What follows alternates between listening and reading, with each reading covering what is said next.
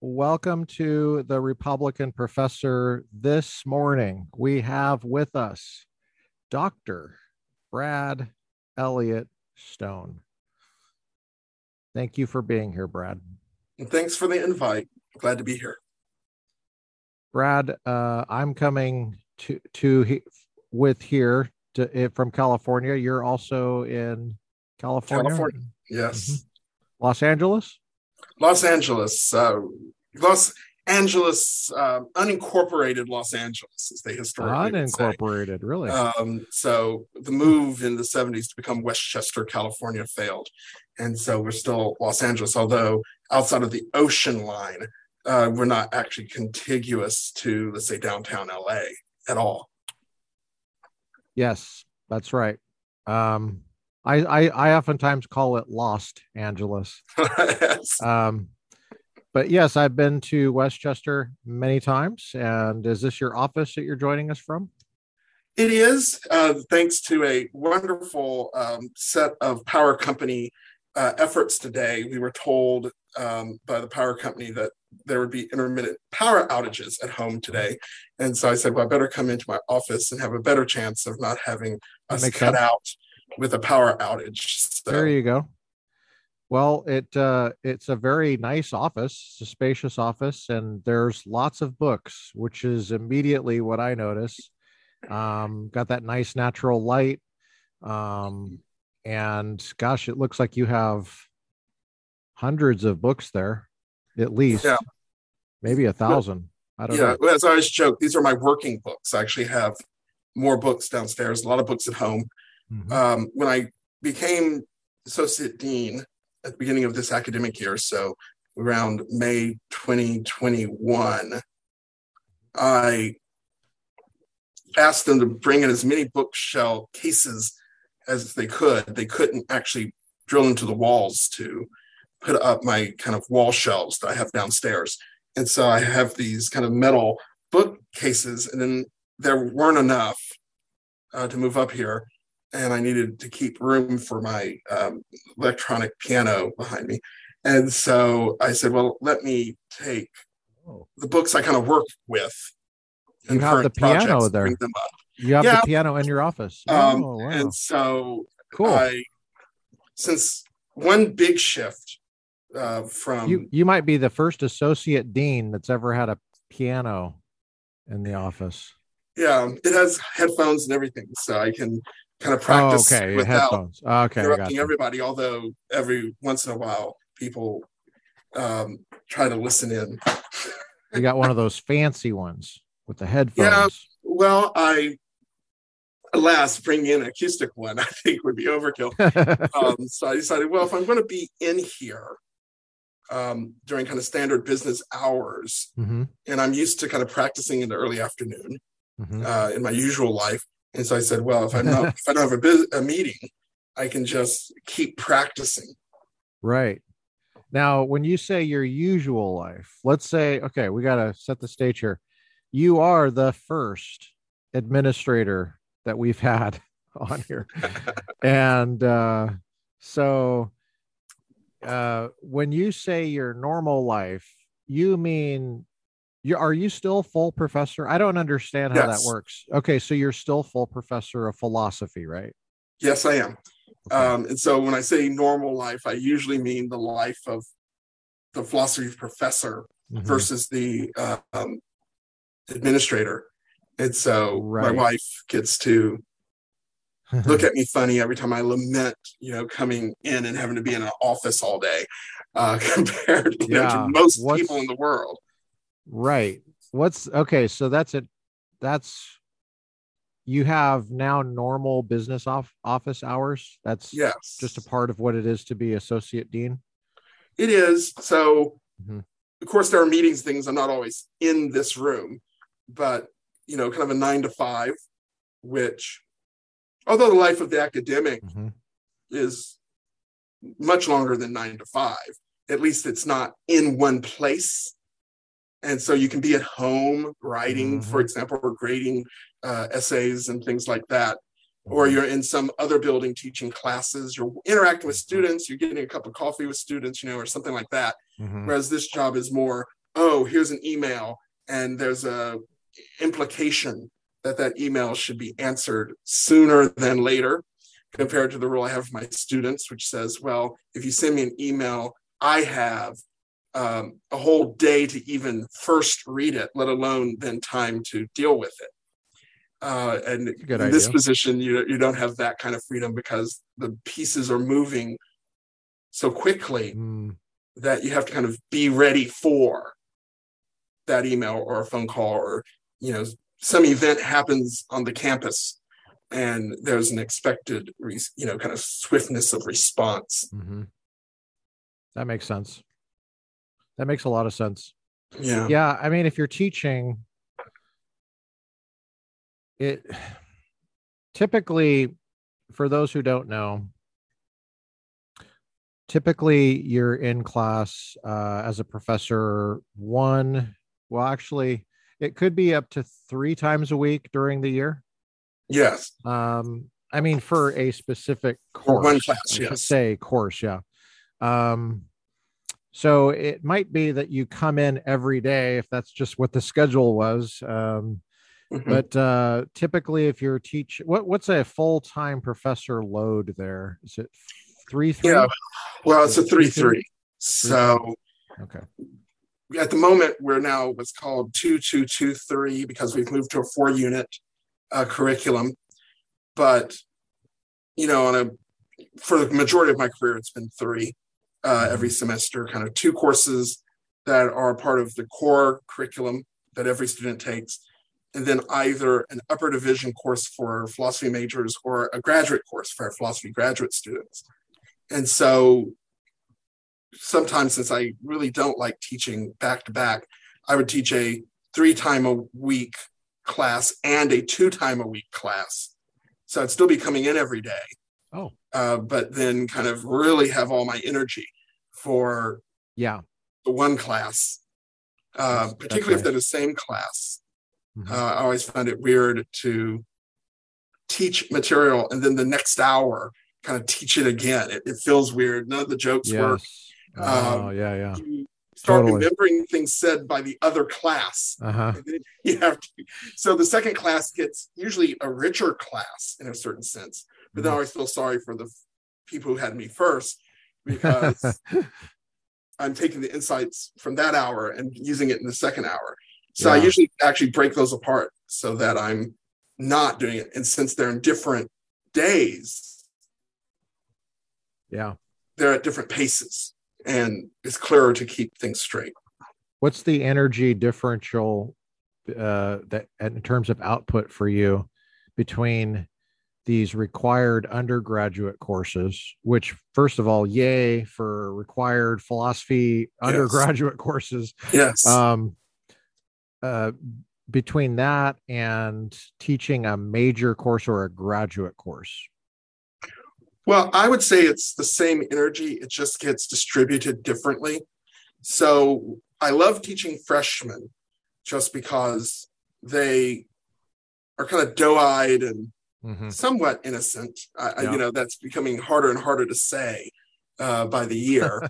But you go in with freshmen and you can really be excited about asking big questions and thinking through big ideas, right, and inviting them to a conversation they've never had before about these kind of ultimate questions.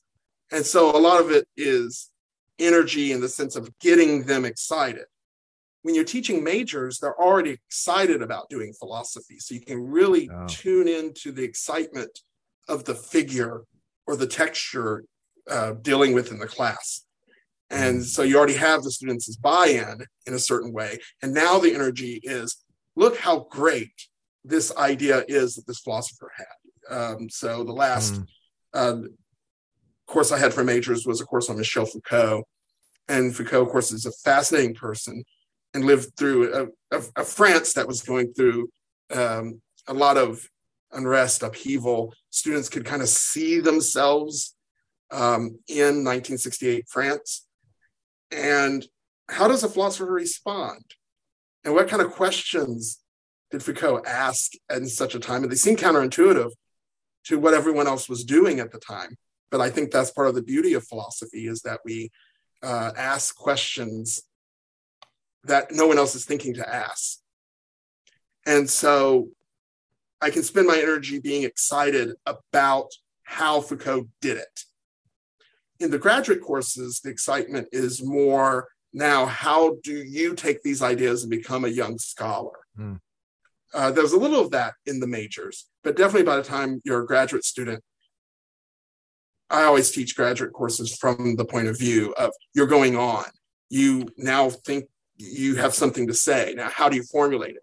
How do you try to take your idea and run as far as you can with it? And of course, as you know, once you start running with an idea, new questions come up and new ideas form. And you just throw away that first batch of writing you did.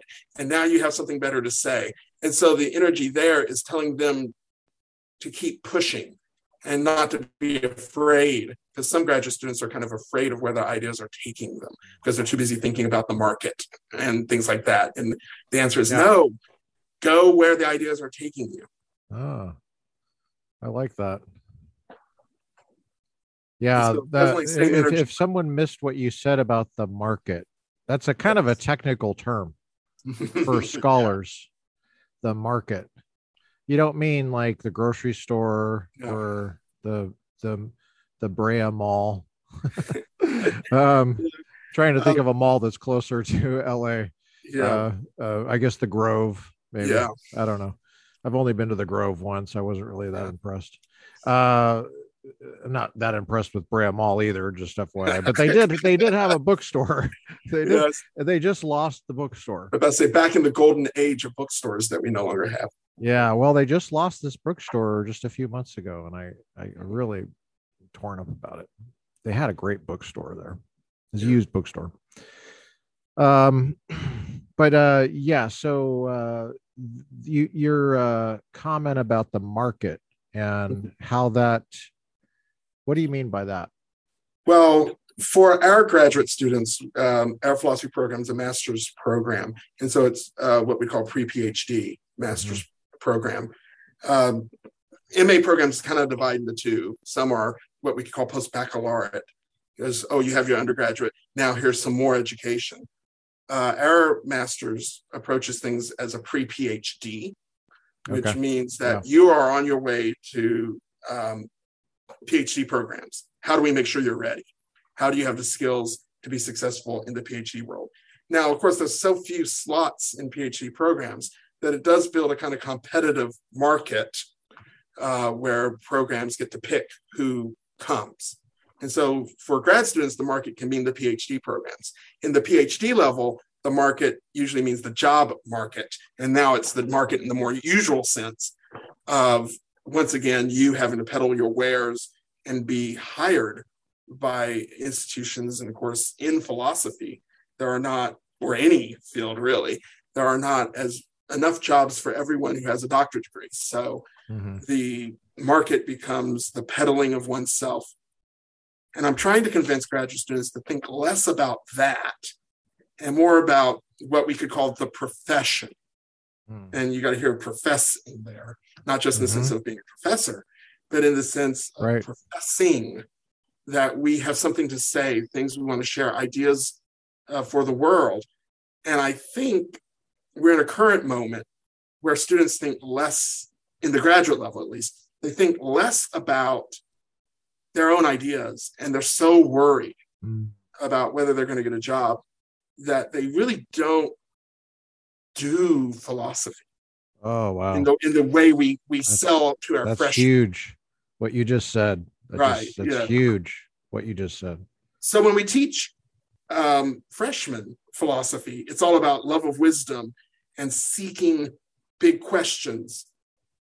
And that sounds true, and it's true even for people in graduate school, but sometimes this worry about jobs makes them forget that that's the calling of philosophy.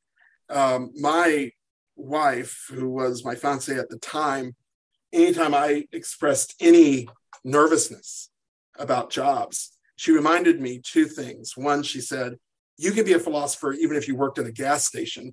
That dates me, back when people worked at gas stations and pumped gas. You could be a philosopher pumping gas, Cool. And That is an old school comment right there. That is an old school concept. And also, I love you no matter what.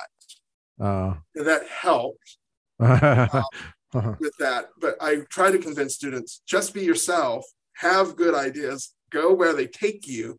If they're any good, people will be interested.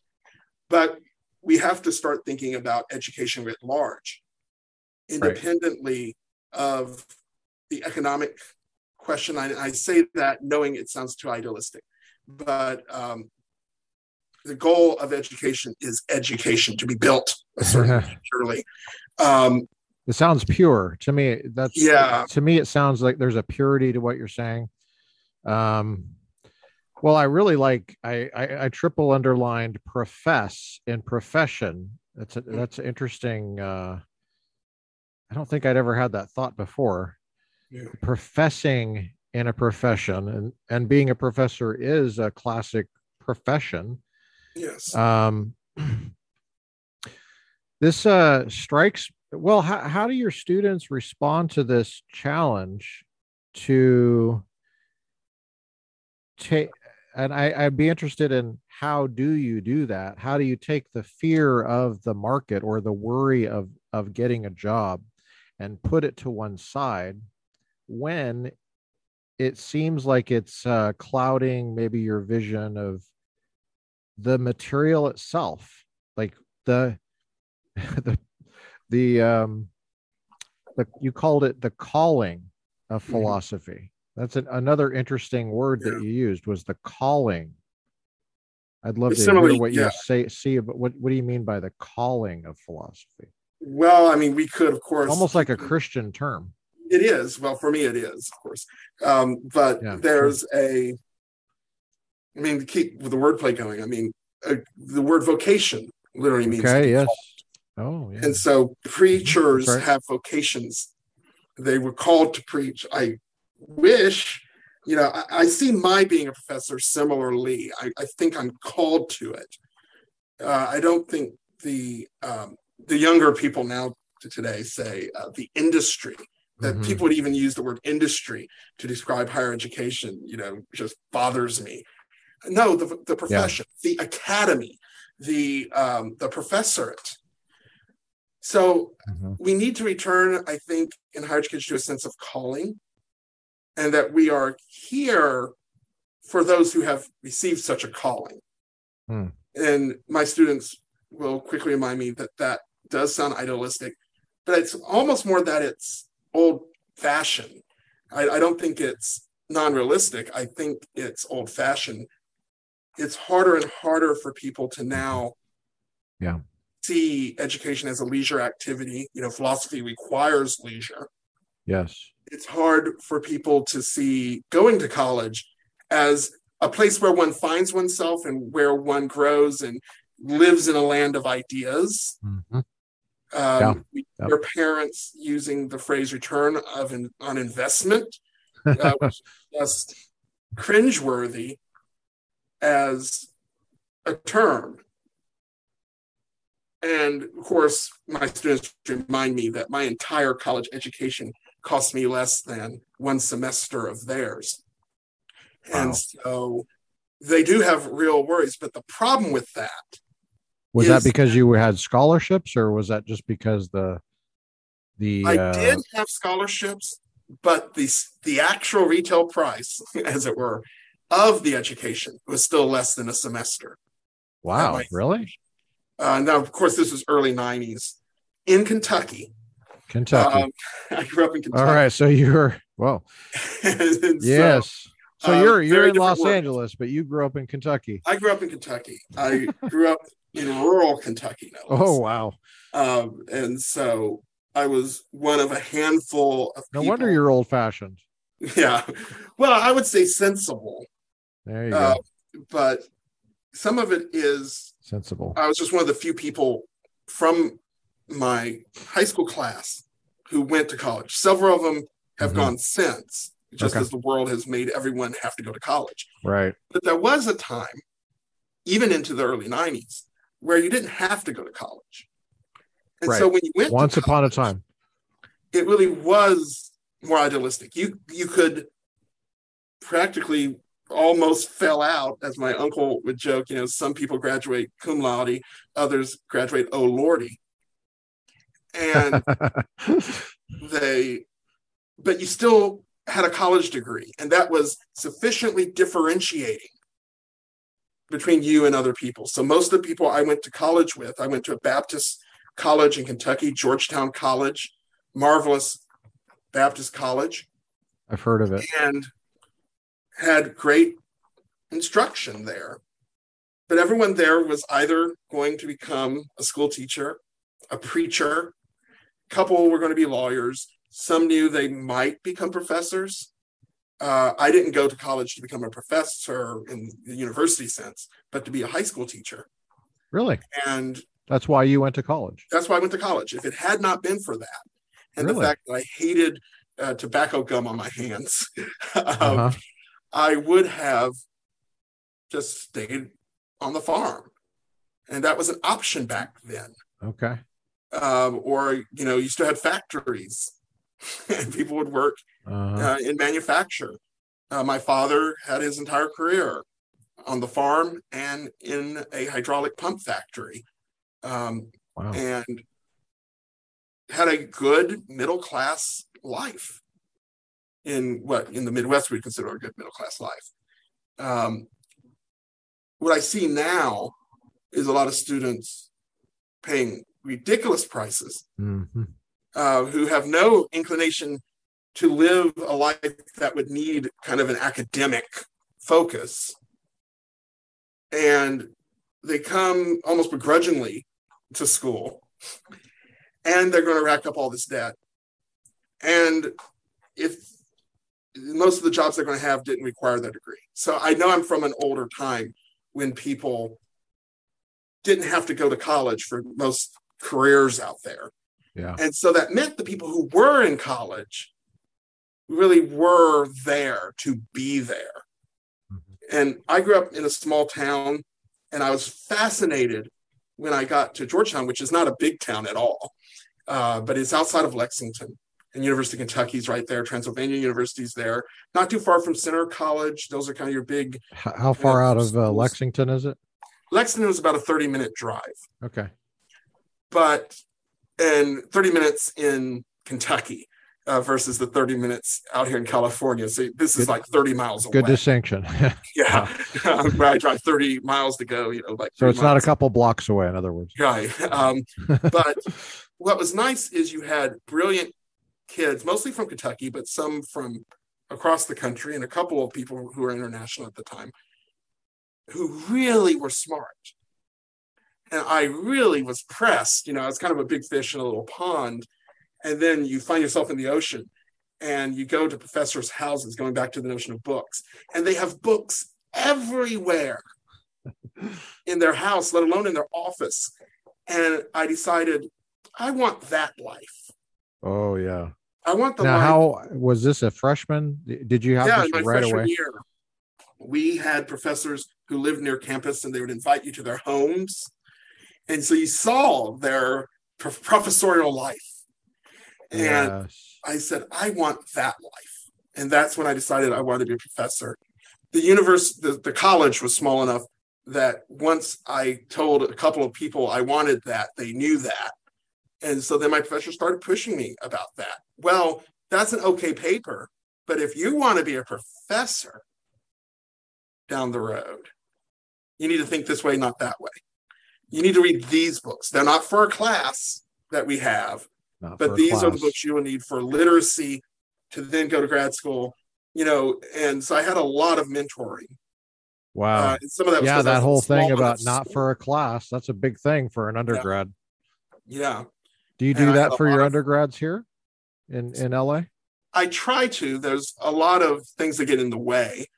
It's very hard to have students at your home just because travel and distances from where I live. Do you live close to the campus at all? I do not. I live about 20 minutes away. I mean, it's close in my Kentucky sense. It's like 5 miles away. But to get students over there is kind of a chore. It is. And of course, things are just different now. There's a nervousness about bringing students to your home. Really? or having, Okay. these kinds of personal mentoring relationships that So they're exceed the boundaries of the campus uh-huh. in the same way. Because of litigious nature of our context. I suspect Would so. you say? Okay. I suspect so. And of course, the litigiousness Or is of it just a contemporary American society, let alone higher education, yeah. makes it really difficult for people to do some of the things, even in administration, that one would want to do. But at my institution, we have like a dozen university attorneys full time, plus a whole cadre of others on retainer, and there's literally on any given day dozens of lawsuits from grades to interactions on campus, students even suing each other, and does the university get involved in some of those cases? You're depressing me. Really tricky Oh my gosh. compared to when I Wait. was in college. Okay, so this I gotta stop you here. Hold on a sec. Okay. Now going back to the professors and homes and stuff, you had that right away in college, and you were able to see what you call the professorial life. I totally relate to that Mhm. because I had a mentor in high school who was a philosophy professor at Denver Seminary. His name was Gordon R. Lewis. Mhm. And he would invite us over to his home once a week when I was a senior. And I saw for myself, I don't think I was able to take it in looking back on it. I don't think I ever fully took it in what this is philosophy. I don't think I understood it totally, but I was able to see it and have those memories of all these books lining the people don't understand lining the hallways, like on the floor. Like it would be considered inappropriate in a normal home, but it was totally fine. If for some reason you walked in and you were like, well, of course he's going to put it on the floor. Where else is he going to put it? But most of them were in, bookshelves and stuff. But you could just tell they were just stacked up and they were used. And and then he had another office on campus that also had books that were Yes. used. They weren't decorative. It wasn't like the encyclopedias that people used to buy. You remember those, right? Oh yeah, yeah. Or they had the encyclopedias. I mean, I read them, but most people didn't. Most people didn't, and they were like just sitting there, and they were pretty to look at. I guess. I mean, I don't know. I actually liked looking at them, but gosh, I wonder whatever happened to those dang things. I don't even know. But anyway, now that's kind of lost. That purity of what you're talking about, going to college, getting lost in ideas. You mentioned that going to a professor's house to see the professorial life, to see these books, to see the type of schedule that would allow for, I mean, Gordon had the type of schedule that would allow for having two seniors in his home, I think on a Tuesday. I can't remember when we were. I mean, it was, Yeah. but it was, he wasn't booked with meetings, and he had that kind of time to spend with these books. And there was not a nervousness like you're talking about. I do not remember Right. that at all. Of course, it might have been that a he went to the church that was in our neighborhood, but I think even then, nowadays, there would be that nervousness. But Mhm. yes, he he was a local, as we call him. 2 blocks away or 3 blocks away from the home I grew up in was a church. It was a Baptist church, and he was a member there. Yes. And so that's the contact. That's why we had the contact that we had. I didn't go to that church, but my friend did, Robbie Blanks. But do you lament that that was your experience and that's not how the students there experience college? Is that a It lament for is. you? It is a lament for me, but I'm also aware that we're just in a different world. Mm-hmm. That's some of it. I remind students that I went to college, and it wasn't until my junior year that we had the internet in any common standard way. I first So got you got online. letters. You wrote letters We to these wrote letters. professors. We had actual, card catalogs. You go to the library, Even and better. you would either say, I need this book, and you're looking through the cards to find where it is in the shelves. But the beautiful thing there is, you'd look up something in the card catalog, and then you'd go to the stacks, and you'd realize there's the book to the left or to the right of it. There's the book on the shelf above it, the book on the shelf below it. Or sometimes you just go to the library and just peruse down an aisle and see what just grabs your attention. It could be on anything, and I try to convince browsing the stacks. My students. We still have the stacks at my institution, and sure, we have a marvelous library. And I just wonder how many students have wandered through those stacks. Now everyone just looks things online, and they don't find anything they weren't already looking for. Right. And so very different experience. There's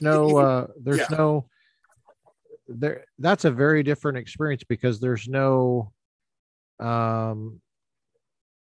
sense of surprise. Right. Like I remember loving the stacks because I was always surprised. Yes. And it was great. It was like, oh, I would have never looked that book up. And I'm going to take a look at it. And you look at the table of contents, you look at maybe dip into a chapter, maybe if it's got some blurbs on it, but the older ones didn't have blurbs on them. You just had to get into the book. You didn't read what somebody else said about the book before you read it. You just read it. You thought about it for yourself. Now there's all sorts of blurbs, and you have to wade through all these blurbs, reading what everybody else thinks about the book before you look at it yourself. And then sometimes that might not even, that means you're doing that instead of looking at it for yourself. Yeah. It's such a pure, that is the idea that I had when I was young of what college meant. So you obviously like books, Brad. Oh, yes. How did you get into books? You said you grew up on a farm. You mentioned tobacco. Yes, I grew up on a farm. Tobacco was the cash crop of Kentucky at the time. When I say that to students now, they look at me weird, and I'm like, that's right. Your, relatives' emphysema paid for my school clothes. Did you smoke? But on the other hand, did you chew? I do not chew. I do smoke, but I do not chew. Okay. Even though there was this kid who lived next door to my grandfather.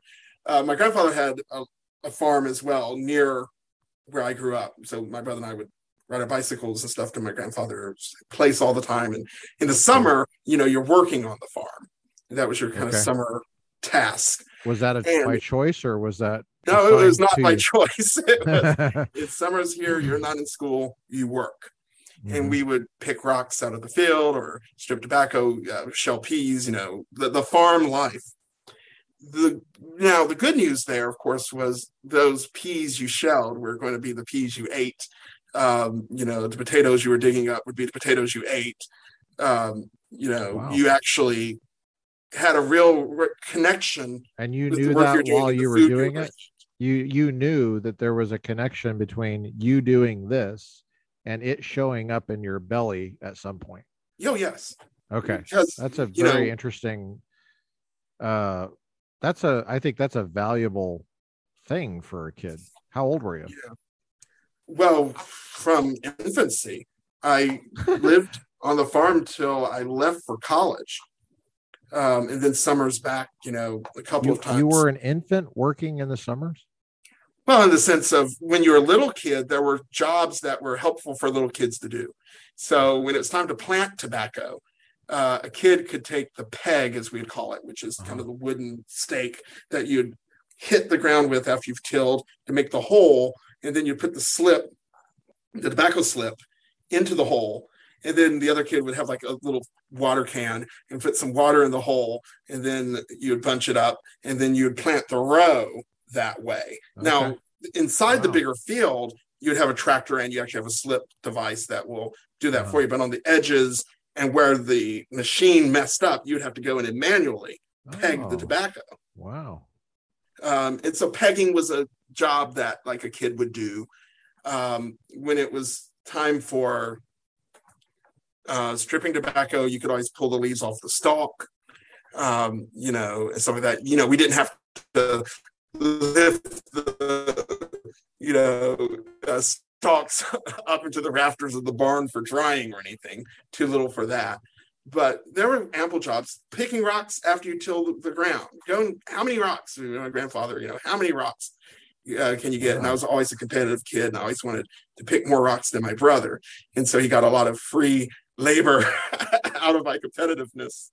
But at the same time, even using the word labor is a weird term when that literally became the things that you needed for life. Mm-hmm. So, I grew up in a world where you would still go to the country store and you would get groceries and set them down, as we would say. And they would keep a tab. And then when the tobacco check came, you would go Wow. and pay off everyone. And that's when you would buy your new school clothes. That's when you would pay off the country store. So if you ran a country store at Wow. that time, you would go months providing and Oh just my knowing, gosh. people were good for it because you knew their families. And you wouldn't want the shame of having ran up a big tab and then not paid it. Wow. And so you would go. And so this rural life was the staple of what we were doing. Now, how that gets to a professor's life, my brother and I both loved books, and my parents invested in books, just children's books. Okay. Both my parents were high school graduates, kind of that first generation of Black people to be high school graduates right after integration. And they really wanted my brother and I to be good at school and things. And so we always had books as a kid. And then one The a way you family say friend. that though, you say high school graduate, and I think you mean something by that is kind of lost on people now. Oh, sure. I think what you Um, mean is that the high school was taken very seriously, and that was maybe even a sufficient explanation for why somebody liked books. Is that how you meant it, or was Not it was thoroughly. I meant what it more in the sense of just historical situatedness. My parents they liked are the books? first generation in their families to complete high school. Yeah, Um, right. so in like But I rural mean the America, it was not very common for Black people to graduate high school because there weren't high schools for them. So if you were really smart, you would get put up as a boarder at some neighbor church in a bigger town that had a high school for Black people. But until integration, if you weren't one of them, what W.E.B. Du Bois would call the talented 10th, you really probably weren't going to graduate from high school. But my parents came to age after Brown, and Kentucky is one of the first states to really have to deal with the results of the Brown case. And particularly my father's high school, which was one of the special cases about Brown, because a local Black high school that people from 5 different counties would go to burned down. Brown had already passed, so the argument was, well, they can just go to Columbia High School. And everyone said no. And finally, through the work of NAACP and actual implementation of Brown, they still didn't get into Columbia High School. The county actually built a new high school called Adair County High School, which was just already integrated with its entrant class. what was the My name of mother's it? case is a little What was different. the name of the high school again? Adair County High School. And so for a while, you had an Adair County High School and a Columbia High School. The Columbia High School was still segregated, and the Adair County High School was the integrated school. And then, through busing, like most of the way Brown got implemented, students were forced to go to Adair County High School, basically, along with these Black kids. And Was it a good high school? It was. And of course, it was a good high school in the way that in late 1960s United States, high school was big because it was as far as most people got. Right. So when I look at my father's report cards from high school, which he had, and he's taking Latin. Why is That's cool. a school in the middle of tobacco country studying Latin? Well, because that's what you studied in high school. Yeah. Right. That was part of just what you would learn in a higher education. I grew up in a place where 8th grade graduation was still very big because it really was the highest achievement of most people. And even how did your dad do in Latin? He did well. He went to the army. He was drafted to the army upon graduation, served in Frankfurt, Germany. The Vietnam War ends right before his group was going to be shipped to Vietnam. Comes back to America, tried the city life, went to Louisville, Kentucky for a couple of years, returned to the farm, met my mother at a church event, because all the Black churches of that area would hold, homecomings in the summer and things, and you'd run into people that way. And so then they stayed in Adair County. My mother's from the neighboring county. But one of the things they did is they bought us books and would read to us. So by the time my brother and I were in kindergarten, we were already strong readers. And this made press because, in small town America, it doesn't take much to make the newspaper. And so there's, gotta sell super those readers. papers. Brad and Jason Stone are reading this book next to, Soap Gibson's award-winning pumpkin for largest pumpkin contest. And this made people become invested in us as readers. And so people who had more access to things would give us things. So my uncle, who lived in Louisville, working at GE in Louisville, would come every weekend to visit my grandparents. And he would give us the Louisville Courier Journals of the week. And of course, my brother and I would first go to the Sunday paper and read the Sunday comics, because Ronald Reagan said that was his favorite part of the paper too.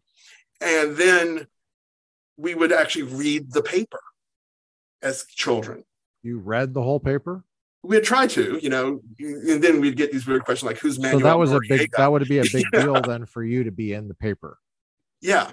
But that really was my textbook, as John Dewey himself argues. Maybe the best education would be just to sit down with the newspaper every day and read it through as a class and talk about the world through the news. But we did that. And then we had a family friend who How old were you when you got into the newspaper? 6, 7. That's pretty young. It was stuff to read. It was because of books you got into they covered you as a feature. Well, yeah, because they would do school news back then, because that we didn't have a lot to cover in our small town. And so it was hunting photos. It was you and your brother? Fishing photos. Oh, I interrupted you saying hunting photos. I'm sorry. Yeah, school photos. Continue. Things like that. So it was just hunting small town photos. newspaper. Cool. And so every week the paper would come to your school because you had school programs. And did you grow up with guns? That. Sorry? Did you grow up with guns? Oh, yes. Well, I mean, you live in rural Kentucky, and you don't want, bobcats coming through. So I always explain to students out here in California that, if you grew up on a farm, you have just a different relationship to guns. But guns also produced food for us. Okay. And so, someone would shoot a deer, or, my mother, anyone who got a rabbit needed to call my mother. She wants the rabbit. So you grew up with, as a young kid, you were around them and you weren't afraid of them? Not afraid of them. My grandfather gave us a wonderful lesson in gun safety, not in any of the normal senses. So my grandfather had this really good, shotgun, and he would shoot it one-handed. He would keep it on the front porch, and we on Sunday afternoons would be on the front porch listening to the gospel sings on the radio. And, different singing groups would go to the radio station and sing, and he would listen on the radio. And you'd see something fluttering across the road, these country roads, something fluttering in the woods. He would just, in one swoop, move his hand over, grab the gun, bring it forth, shoot. And then Ruth, my grandmother's name, Ruth, I got something. Sometimes it was something edible. Other times it was something that people think Kentuckians would eat, but we didn't. Like what? Like what? Well, like, people think that people in Kentucky eat possum. I've never eaten possum. Ew. But, a squirrel, rabbit, deer, definitely. And he shot it one-handed? Yes. A shotgun? Really? Yeah. Yeah. Was it 12 gauge? Strong. Yeah. And I mean, we were kids. We would play with shotgun, empty shotgun shells. Yeah. Was he really strong? Oh, yes. Okay. That's the piece I was missing. Well, of course he's a farmer, so. Yeah, but as I say, strong in that old black farmer sense, strengthened by time. But when I was about 4 or 5, my grandfather said, okay, you're going to shoot the shotgun. And we'd had cap guns and stuff as kids, back when people had those kinds of toys. And was it pump action? Was it double barrel? Was it a double barrel shotgun? Double? Okay. And just as hammer throw. You didn't have to pump it or anything. And he had me hold this shotgun, and he'd put a, tin can on one of the fence posts. And he's like, I want you to shoot this can off the fence post. And here I am, 4 or 5 and not large at all. What? 4 or 5 with a 12 gauge? Yeah. And I pull the trigger. And if this was a Looney Tune cartoon, the gun stays in place and I'm thrown back, like 25. Yeah. And then the gun falls. Yeah. And you make sure there's no dirt in the muzzle. Yeah. And then my grandfather, picks up the gun, stares at me and says, "Don't you play with my guns." Yeah, that was the gun safety course. And then as you got older, you realize, okay, you know how to hold it and let the kickback just dislocate your shoulder. So these are long guns. They're not like handguns. They're not. These are 6-shooters. These aren't fancy guns. These were practical. Yep. I got to shoot things guns. Gotcha. The horse breaks a leg guns. Things like that. But then, my grandfather was in military police when he was in the army. He kept his service pistol, things like that. So I grew up with guns. We had our old, my grandparents had extra guns that then my father has. My great grandfather's hunting gun, things like that. But in that world, you had guns because you ate the result of the gun work. And to go back to that theme. When you're canning food that you're going to eat in the winter, when you shoot the deer meat that you're going to eat in the winter, you have different relationships to these items. Did you feel safe? What's missing is the issue of self-defense. So nobody that I knew talked about guns in terms of self-defense. Did you did people lock their doors in that area? No. Okay. Now, to be fair, if you tried to break into the house, my dad would have shot you. but probably people know that, right? And people know that, right? Yeah. And so it's just it's there, but it's just not articulated. Yeah, you didn't have the gun for self-defense. You had it for hunting. I got it. It's one of the items you'd have on a farm. Yeah, I gotcha. You have the cow that's just for something else, but you could deploy it for like an axe. Right. But that's not the first thing you think of when you think of an axe is, I need that for self-defense. So I always joke, I grew up in a world full of dangerous, sharp objects and non-soft landing surfaces. No kidding. I went to a school that had gravel underneath the swings. I'm used to having scrapes and cuts, and you go to the school nurse's office, and I don't even think they have this product anymore. It was called methylate, and they would put it on your wounds. And that was it. It was just a rougher, as I tell students, this is why I'm so gritty, is that, I grew up in a world that was not overly kind to children. Mm-hmm. I grew up in a world where people had to work and people worked together because you had to.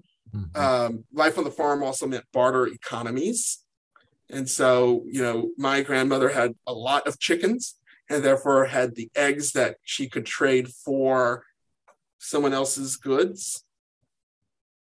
And neighbors had to live together because when it's time to plant tobacco, everyone's in the field. And then you're working each other's fields to get all the tobacco planted. And so that kind of community life was what I grew up in. And so then as they had relatives who'd gone off to cities and knew I loved reading, my brother and I started getting, copies of Architectural Digest. And so here we are, little kids reading Architectural Digest. Just you and your brother, any other siblings? No, just me and my brother. Okay. And this was right at the time when a lot of people were kind of leaving the farms to go to cities. But we stayed. And there was a family friend who worked for Lindsey Wilson College, which was a Methodist college in Columbia, Kentucky, near where I grew up. I grew up in Sparksville, Kentucky. I went to high school in Columbia, but Lindsey Wilson College. Was it a black area that you grew up in? Only black? It was area? Historically black, but always integrated. I mean, my great-great-grandfather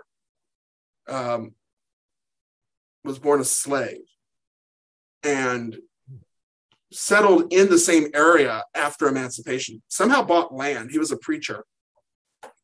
It built 4 different churches. Did you say it was your great grandfather? One great? Great. Two greats. Great. 2 greats. Okay. My great-grandfather was also a preacher. And so, but he built these churches. And so you had these kind of black neighborhoods in the South. And of course, recently there's been this argument for blacks to return to the South and to rural life. But there was enough black people, I'll put it that way. You knew that there was something called black culture, but there was no ghettos. So there was no world where you were kind of shut off from white people. I went to school in an integrated grade school all the way through high school, one of the few black people, but we were all from Adair County. Gotcha. And all of our families go all the way back to before the Civil War. Columbia, Kentucky was a big revolutionary city for Kentucky. I bet. It has a lot of history. So Colonel William Casey, General John Adair is from there. Oh, wow. Mark Twain was actually conceived in my hometown. Really? He wasn't born there, but he was conceived. We know that. Wow. So it was a great Tell me place. The name of the town again. Mark Twain was conceived. Columbia, Kentucky, in Adair County. So named for General John Adair.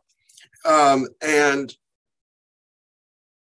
we grew up in a place where people knew each other. And therefore, when my brother and I became known as readers, people would just gift us books, college books, high school books.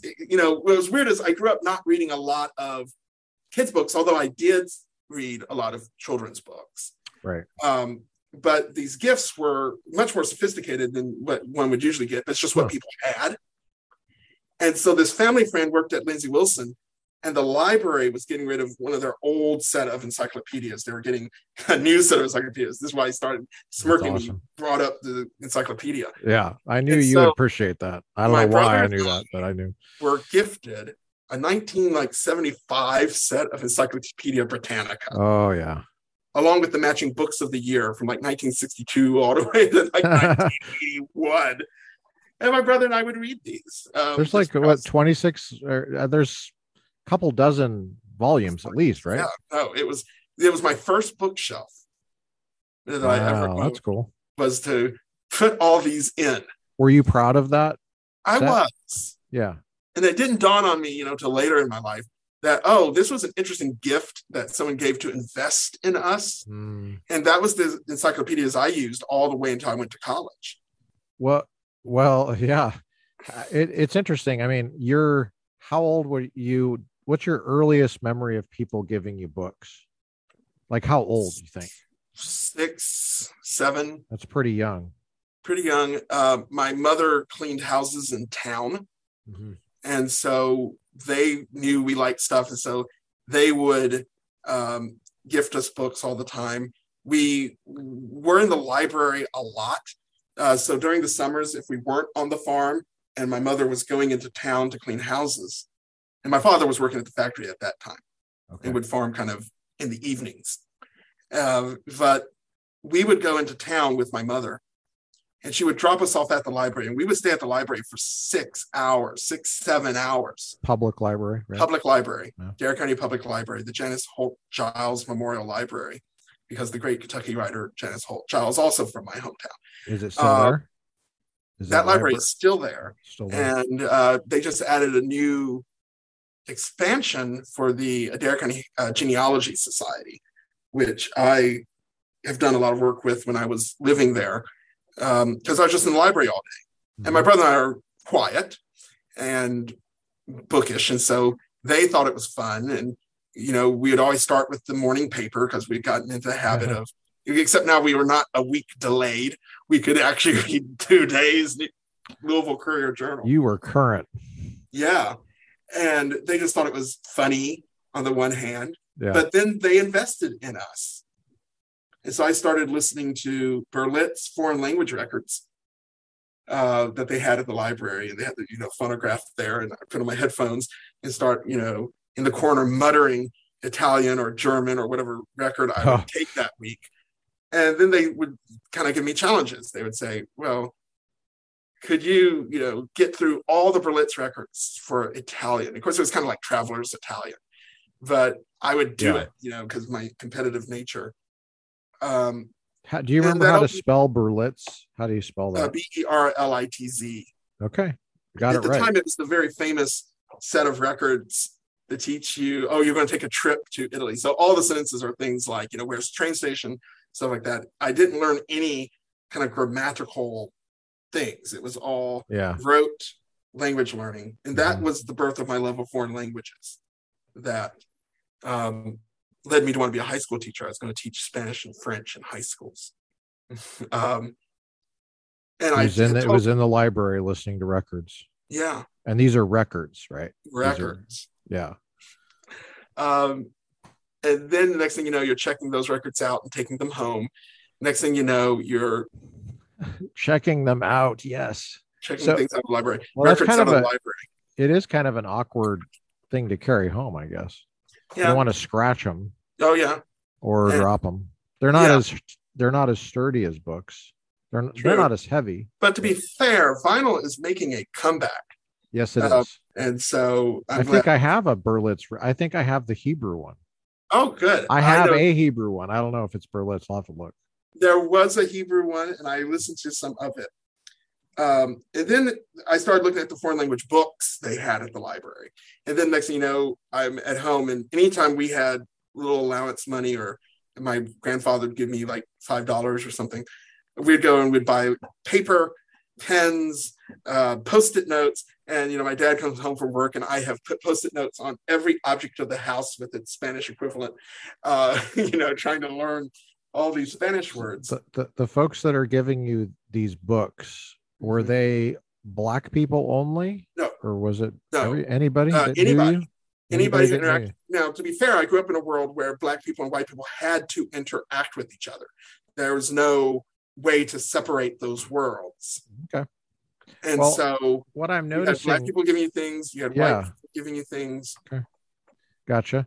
Okay. So it seems like you're in a situation where you're young, and what I'm noticing is you had confidence, because I don't know about you, but I don't know if I would want to give a book to somebody if I didn't have confidence in them. And for that, it requires them to have some confidence in themselves so that they will use it. Right. Mm-hmm. And so I'm noticing you're listening to these records, you're developing a love of language. There must have been some kind of experience that you're having that was obvious to other people, that you feel like you have some confidence to be able to learn these languages. So it's not like, or was it just, would you describe it that way, or would you just say it was enjoyable for you? But then the enjoyment had to have some Yeah, kind of I would say enjoyment is probably the best word enjoyment? for it. Okay. And then people just invested in it. So you, Uh, well, you obviously, if you're looking at these books, I mean, a lot of people would be scared of the books. They would look at the encyclopedia and it would just look like too much, you know, especially if it's, my dad was a, my dad worked with his hands and he was high school graduate. He did read, but I wouldn't say that he was. I mean, we had lots of books in our home. It wasn't. We were definitely not anti-intellectual or anti-book, but I wouldn't describe him as someone as a reader. Those are not my typical memories of my dad. Um, and I always loved books as a kid, but I think I had a confidence, like I felt like I could understand it. They were useful to me. They mhm. were useful to me, and I remember that from a young age. So Yeah. you must have connected with the modality of that. You must have had a connection, and if you're having enjoyment, and then obviously people can see you enjoy this Yeah. 5 or 6 hours at the public library, and you were active the whole time. It's not like you and your brother were like trying to figure out something else to do. No, I mean and of course it was a small library compared to libraries I'm now familiar with, but you know, Yeah. there was just so many things in it. And I remember becoming obsessed with the USSR because you hear about it on the news at that time.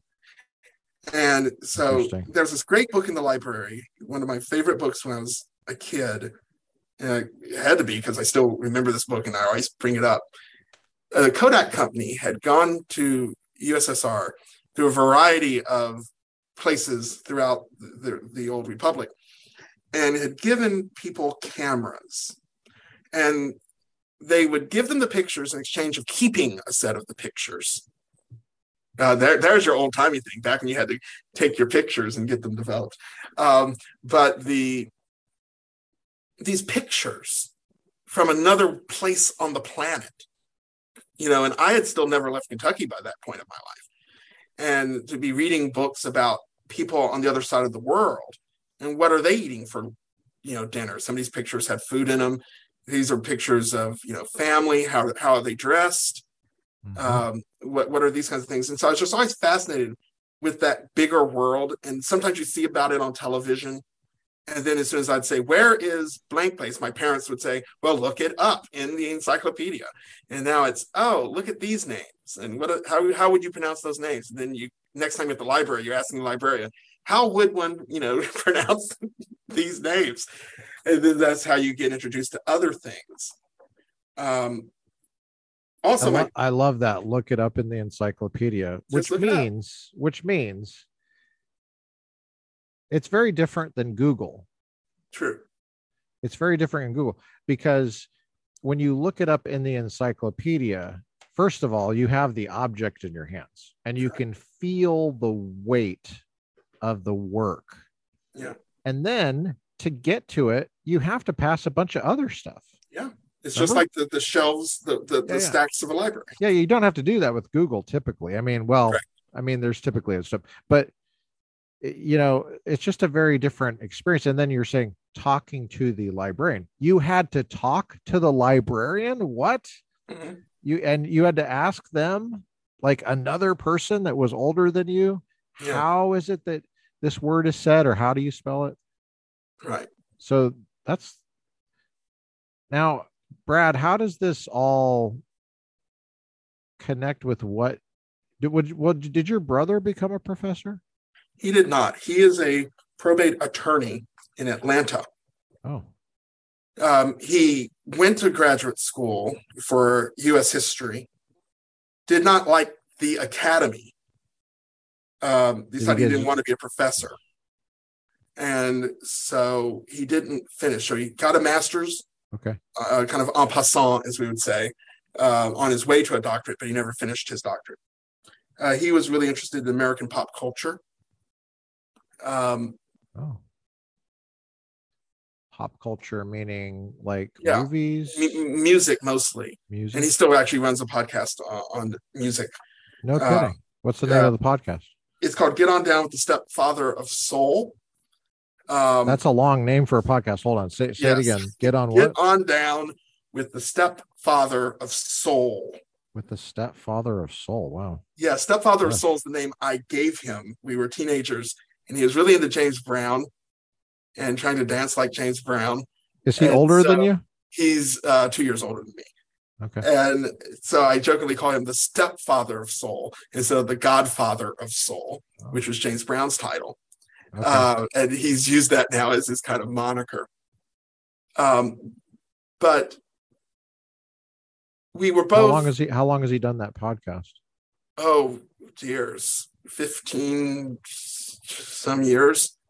Wow. Back in the early podcasting, back when people would do things and play it on Real Player, Oh yeah. back in the old Back when it system. was on an Apple iPod. Even before that, just you'd have to What? get on the World Wide Web. I thought that's how it got. Okay. I I thought had that's how it got actually its name. started doing some of that stuff before him because I did college radio. And then Really? when I I went didn't to know that. Spain as a Fulbright scholar, I started doing a little podcast on Real Player. Um, you know, low quality audio recordings in the early days of the internet. And then he started one, and then I stopped doing mine. So he's definitely had more hours logged compared to me. Okay.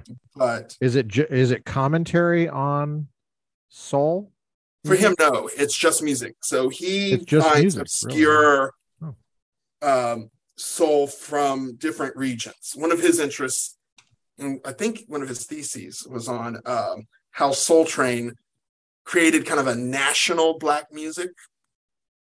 Kind of prior to that, so like early 70s, late 60s, early 70s, prior to that, every major black city, so Philadelphia, Atlanta, Chicago, Memphis, had their own sounds. And so you can immediately listen and tell which city that music came from. Wow. From the sound. Yeah. Soul Train brought all those acts together onto a national syndicated television program. And so then you begin something like a black culture that becomes kind of homogenous in terms of music, but even culture. So now when people say black, they're more likely going to think urban than rural. But there used to be a big difference between urban black and country black, as we would say. And so this kind of creation of a national black culture coming out of the 70s is something he's fascinated. So his podcast focuses on kind of that pre-homogenization. So here's, like a week, we're going to celebrate, Philadelphia sound.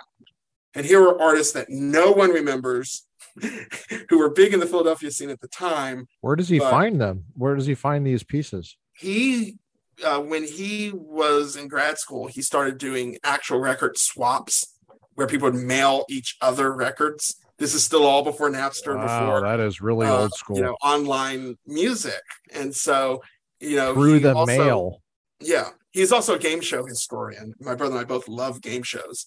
Wow. And he would actually trade game show tapes where people would be like, oh, here's a old copy of a 1972 episode of Password. And, in exchange, I'll give you the pilot to The Price is Right. And, they'll trade tapes. Wow. Back when there's that's the historian in him right there. Yes.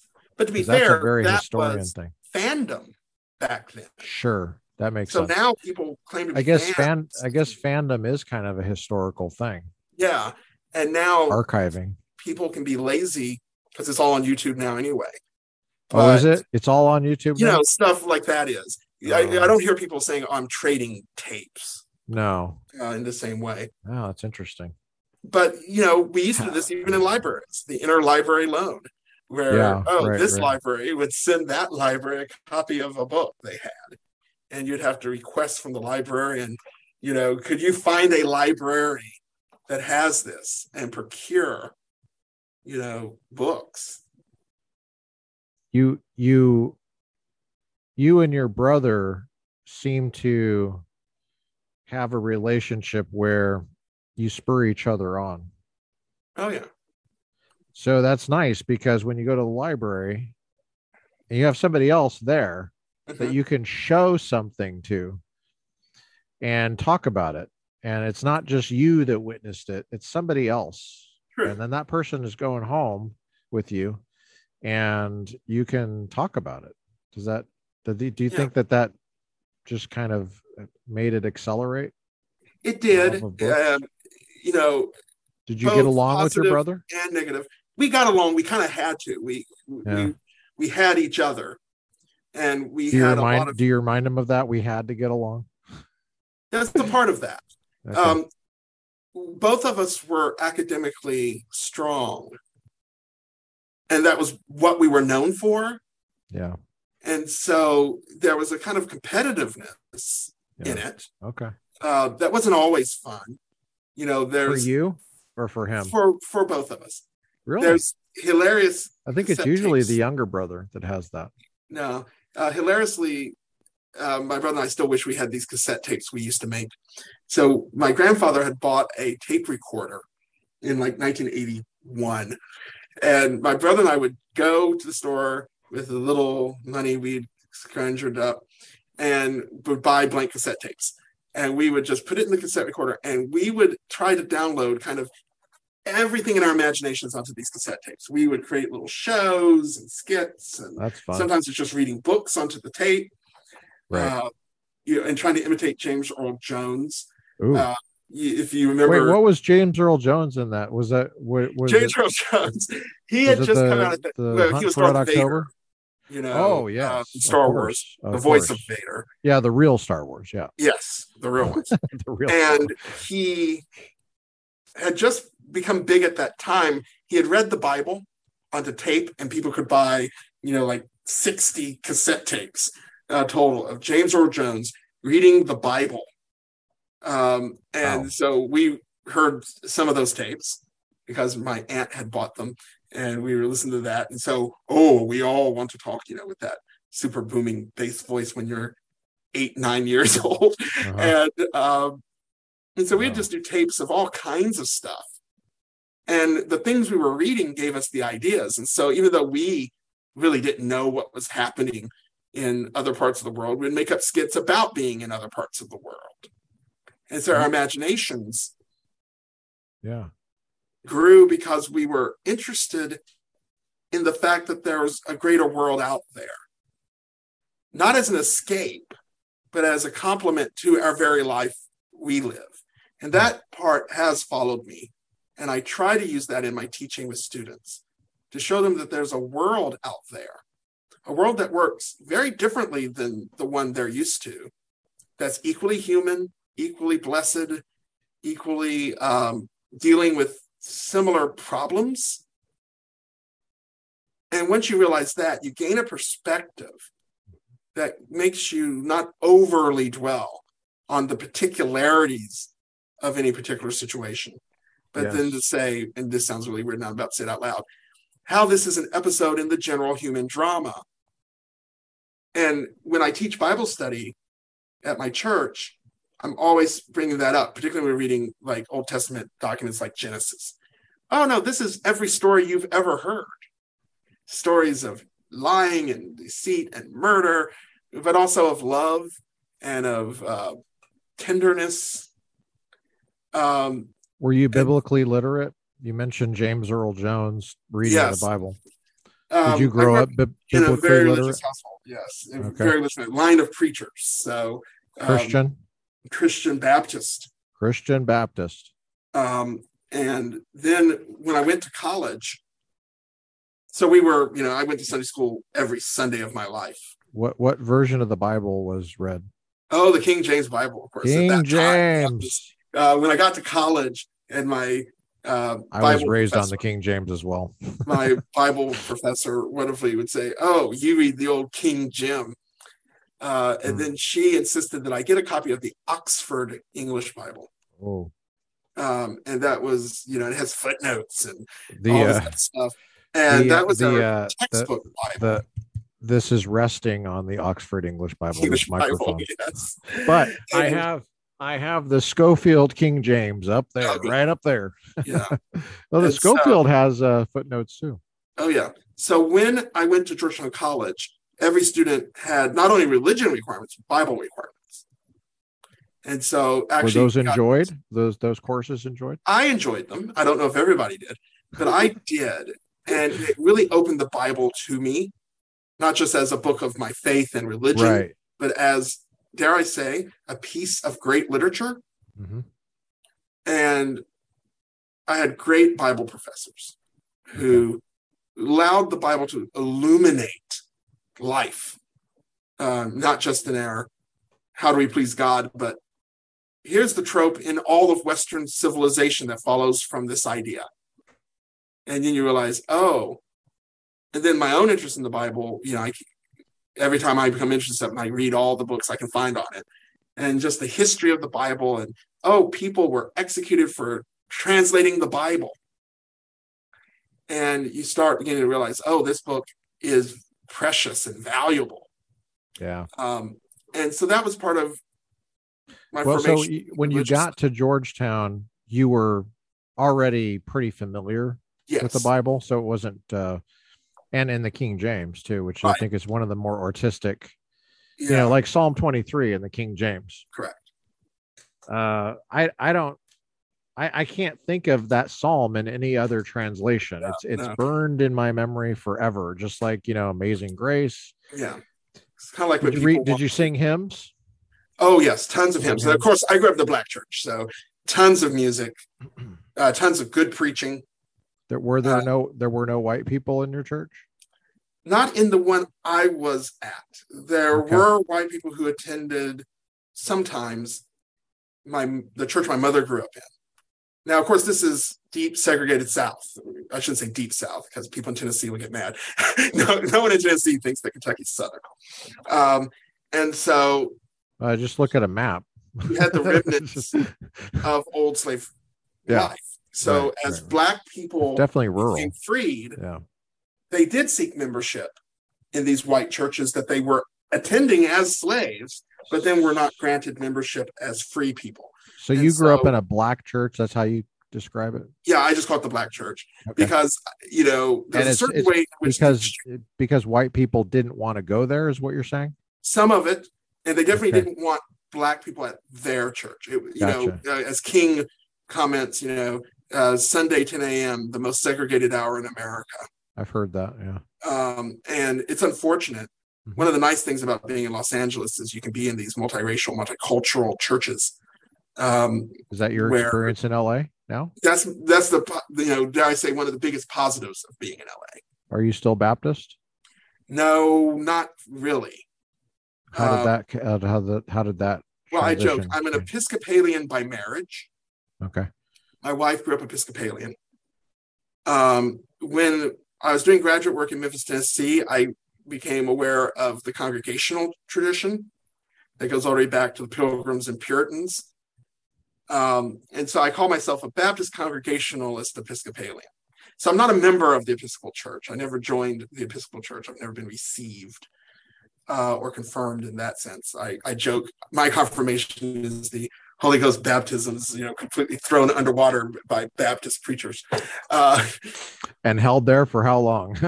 For enough time for a couple seconds. Drinking the water in the baptismal font. That's how long, really? Wow. Yeah, and I don't know how to swim. Full immersion? I was just drowning.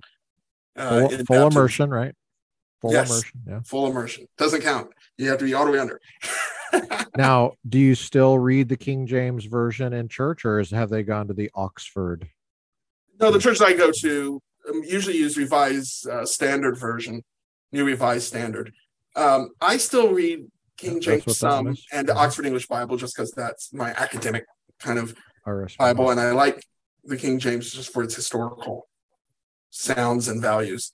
Mm-hmm. But for me, when I took New Testament Greek in college, because I was fascinated with the idea of learning Greek. And how many languages did you take in college? And we haven't gotten to Spain yet, but Spanish, French, German.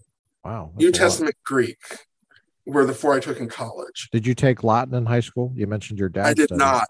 Okay. By the time I got to high school, we only had Spanish and French. How did your dad do in Latin? I don't think you ever answered that. Oh, well, according to his report card, he made C plus in Latin, which is a mighty darn good grade back then. Before grade inflation. Yeah. We haven't even gotten to grade inflation yet. Yeah. What do you think about that? Yeah. Okay. So you're taking New Testament Greek. I didn't mean to interrupt you. Oh, no. But what I loved about the idea was that you could really tap into the history of the Bible by looking at Greek and the evolution of language, and had a lot of theological value.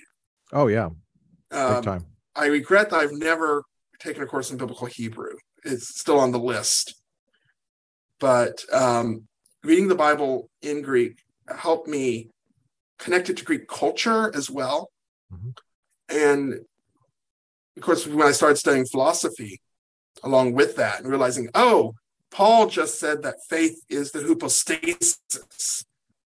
Wait a bit. Plato uses that word. Oh, wait. The substance, the literal reality of things. I keep saying someday I'm going to write a book for churches, something called church philosophy. Mm-hmm. Just here are these moments in the Bible, or beginning of the Gospel of John, and beginning was the Logos. What is that? Right. All these philosophical words pop up in the Bible. Brad, when I don't know if you ever said what your major was. Oh, sorry. College. Were you a philosophy major? I wound up a philosophy major. Oh. I kept my other plan. I created my own major in college because I went to a school that allowed you to do that, called Modern Language Studies. Okay. Now you can actually find that in universities. But you were a pioneer. Yeah, where it was just, I'm going to take 60 credits of languages. And so I had a primary, a secondary, and a tertiary language in that requirement. Your primary was Spanish. Okay. The secondary was German. The tertiary was French.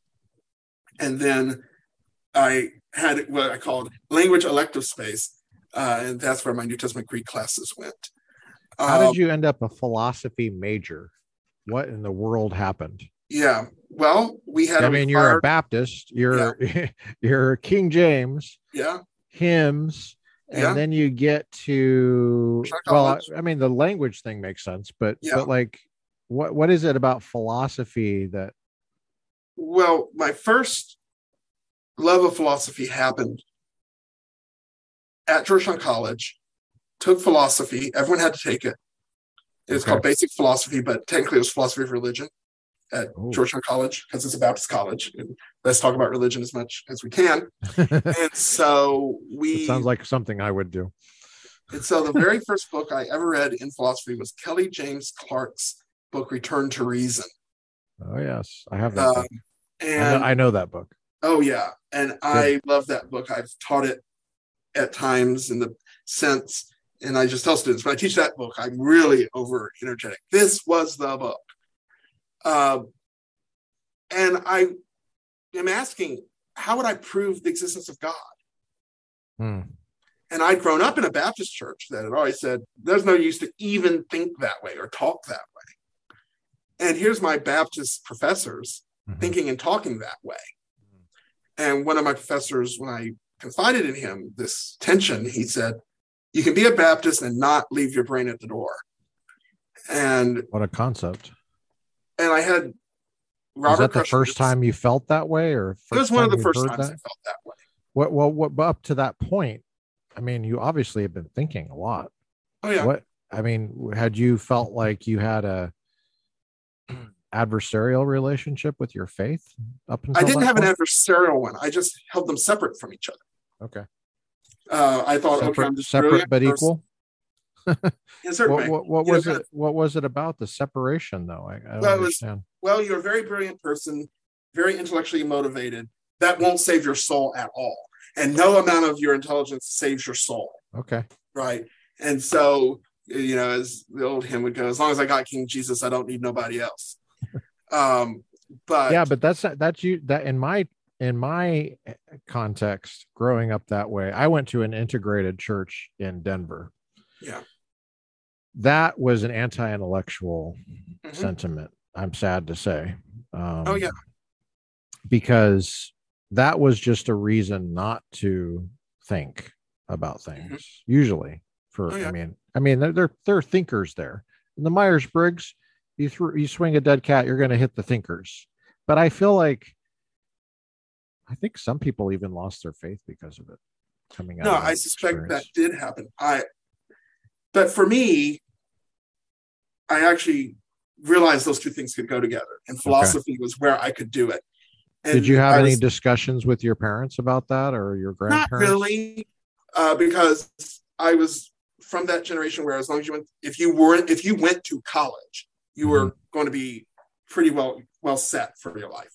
And Okay. so they didn't really care what I majored Oh, really? Okay, cool. in. Yeah. They'd never been to college. They didn't know how colleges worked or operated.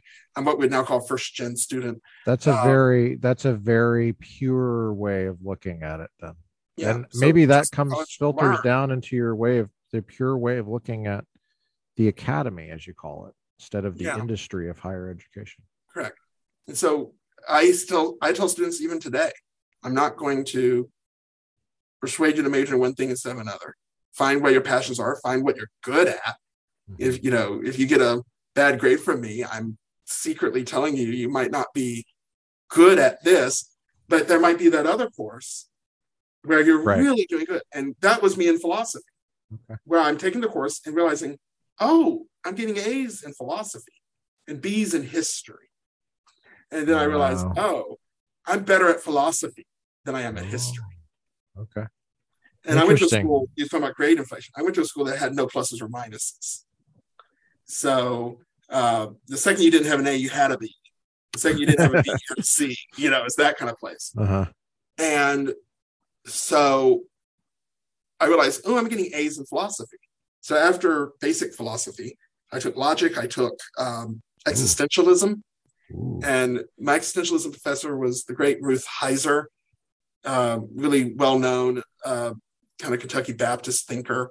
She had done a lot of stuff even with the Kentucky Baptist Convention, had been a missionary for a while, got her doctorate at Indiana University, did her undergraduate, I think, at Baylor, back when Baylor's philosophy department was known as like the Baptist Philosophy Center, since it's really become actually Catholic. It's kind of funny.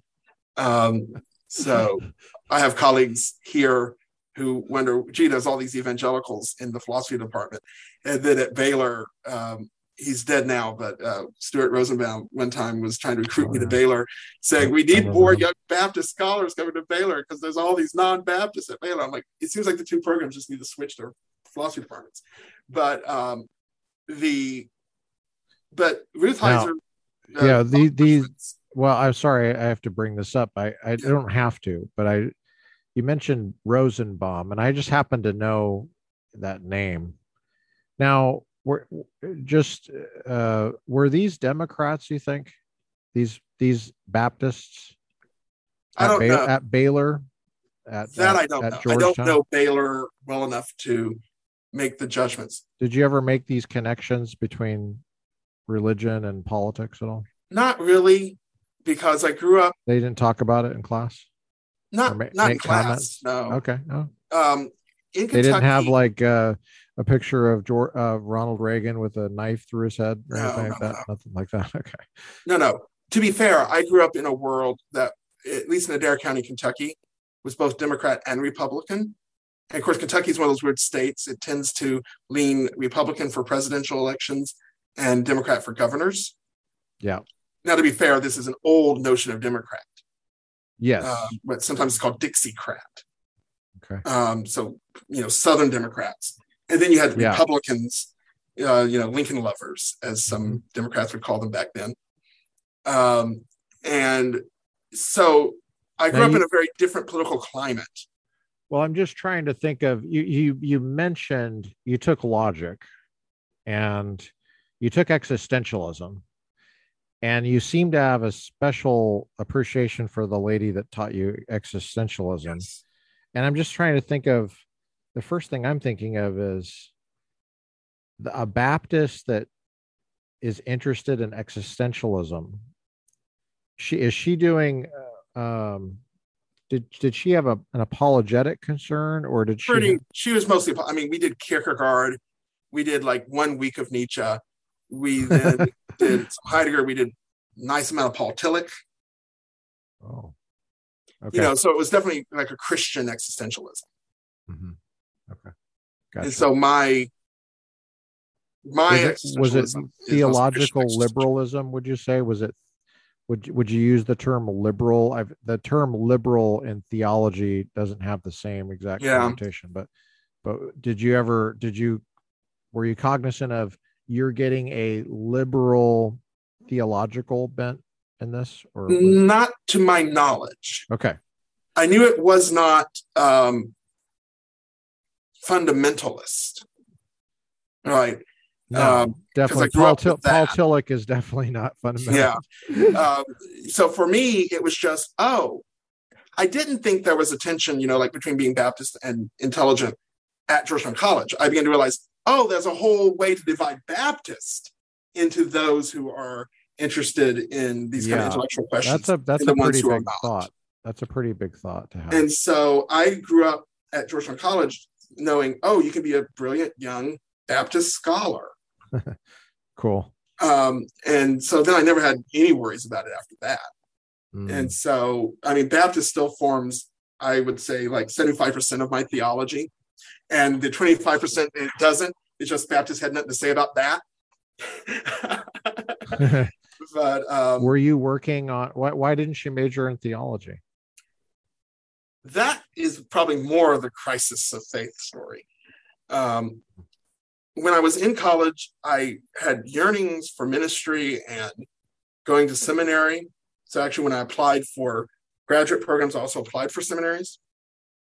I knew by the faculty I spoke to that philosophy would equally work. So I just didn't major in religion at Georgetown College, even though I had enough classes and enough friends religion. in it.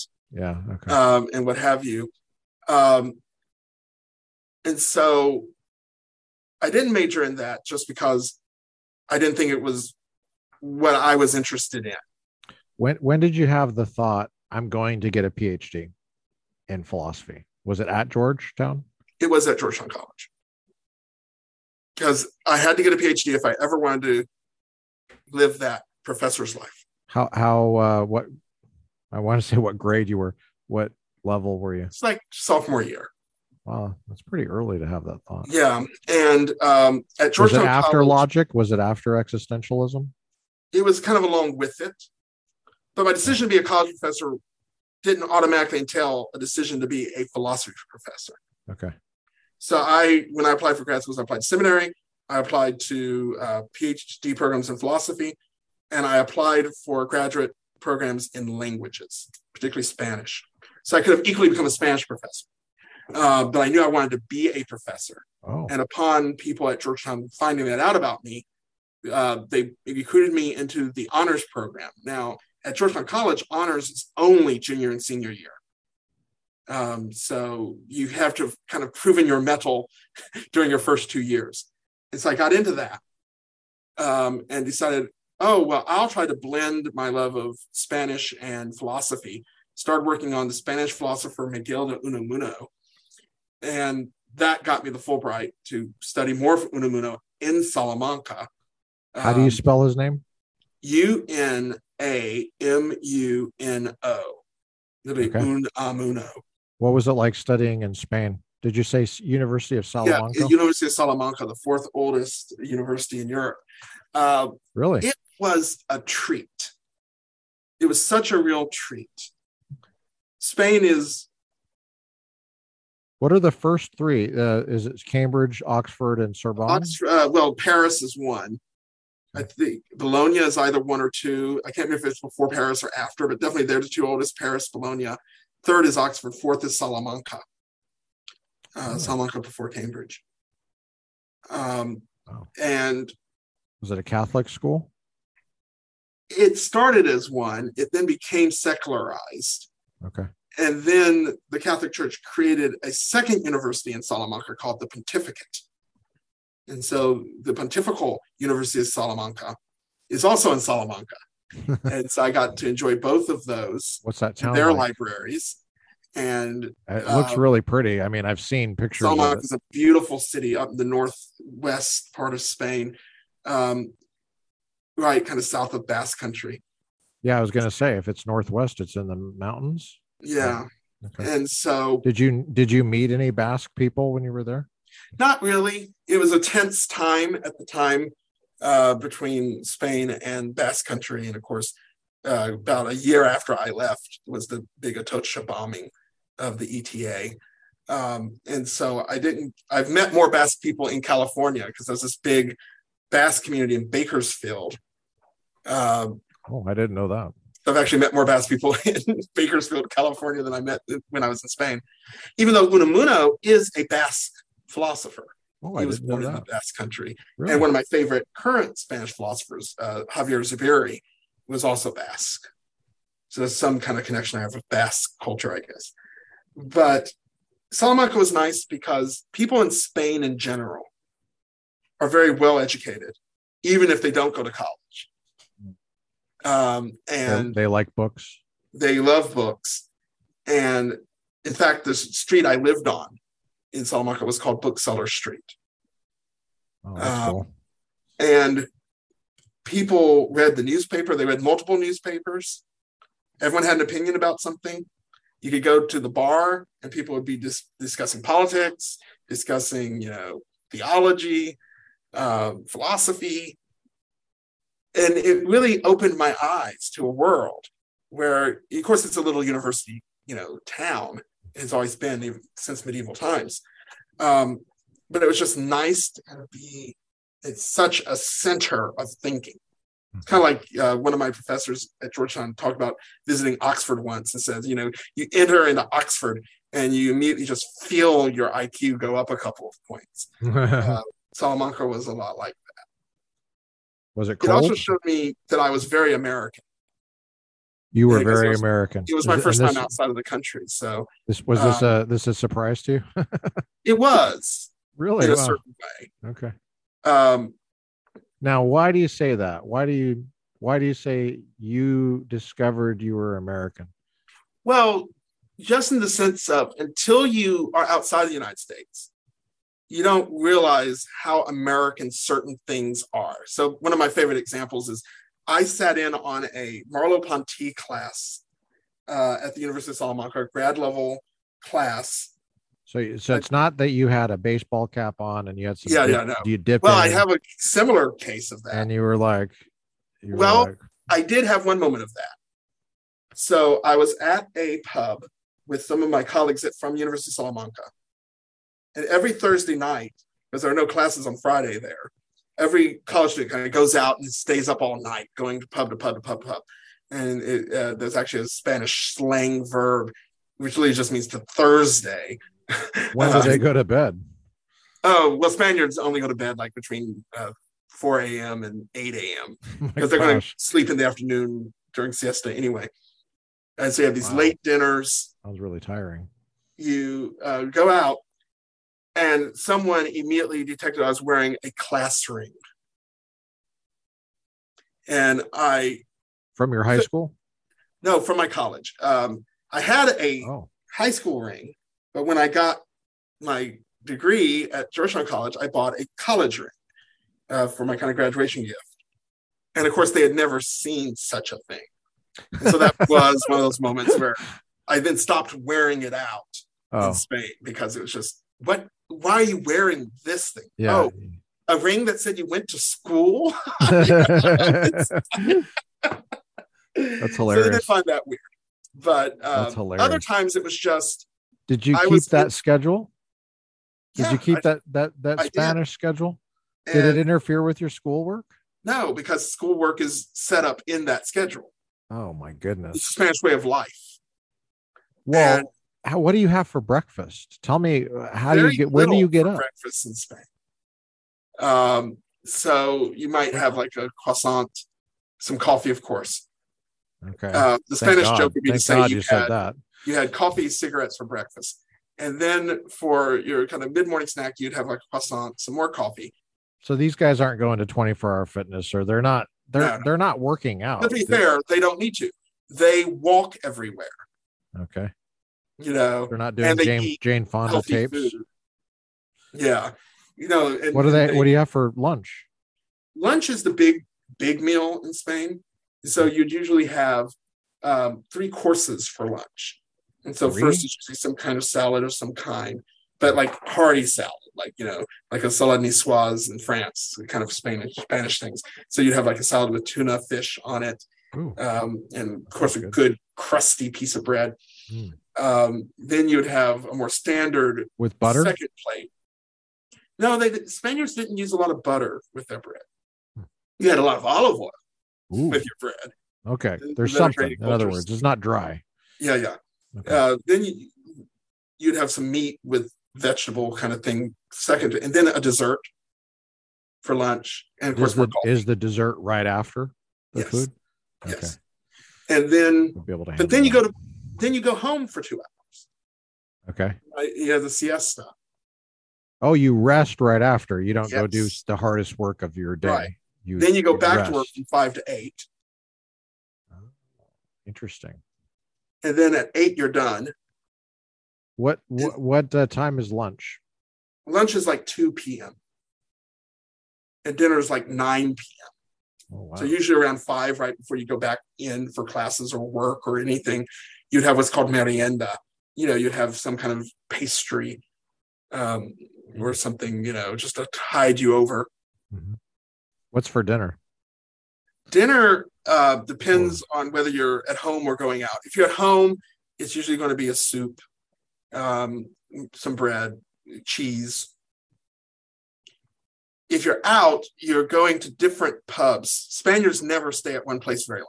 And so you go to different pubs, you get like one caña, which is this kind of thin glass of beer, and you'd get some food item, which we'd call a tapa. Okay. And then you just go to like 5 of those places, and each place kind of had different things. And so is this very expensive? How expensive is this? Not very expensive at all. So this is prior to the euro. So like conversions are going to be really weird. Let's say it'd be like $1 to get a glass of beer. Wow. But that came with a food item for free. It might be a little bowl of chips or peanuts or that's a really good value. Toast. Wait, are you? Is this $1 in current terms or back? $1 American. Back then. Back then. Okay. Yeah. $1 back then would buy you that. So this is like what? But you'd go to like 6 different $3 places. now? $2? Yeah. Something. I mean, last time I was in Spain, all this has become expensive because the euro has made everything expensive. Back when you did it, it was like for $20 you could spend have a whole evening out, a whole evening, and have money left over. Wow. But and now are people? They're not wasted after this. They're lubricated enough for pleasant conversation. How would you put it? Okay. Well, real conversation. I mean, Spaniards have conversations, and so you go to the pub. And you're always with people. One word that I asked some of my colleagues at the time, what word would you use to describe Americans? And the word they picked was very interesting. It was solo. American life can be very solitary. In Spain, that doesn't exist. Even when you're dating someone, it's in a group setting and whatnot. And people go and you're expected to leave with your group, so you can't like abandon your group and run after anybody or anything like that. I don't know if I interrupted you. It didn't mean to. When you were saying how you realized you were American. Yeah. Were you one of these solo people?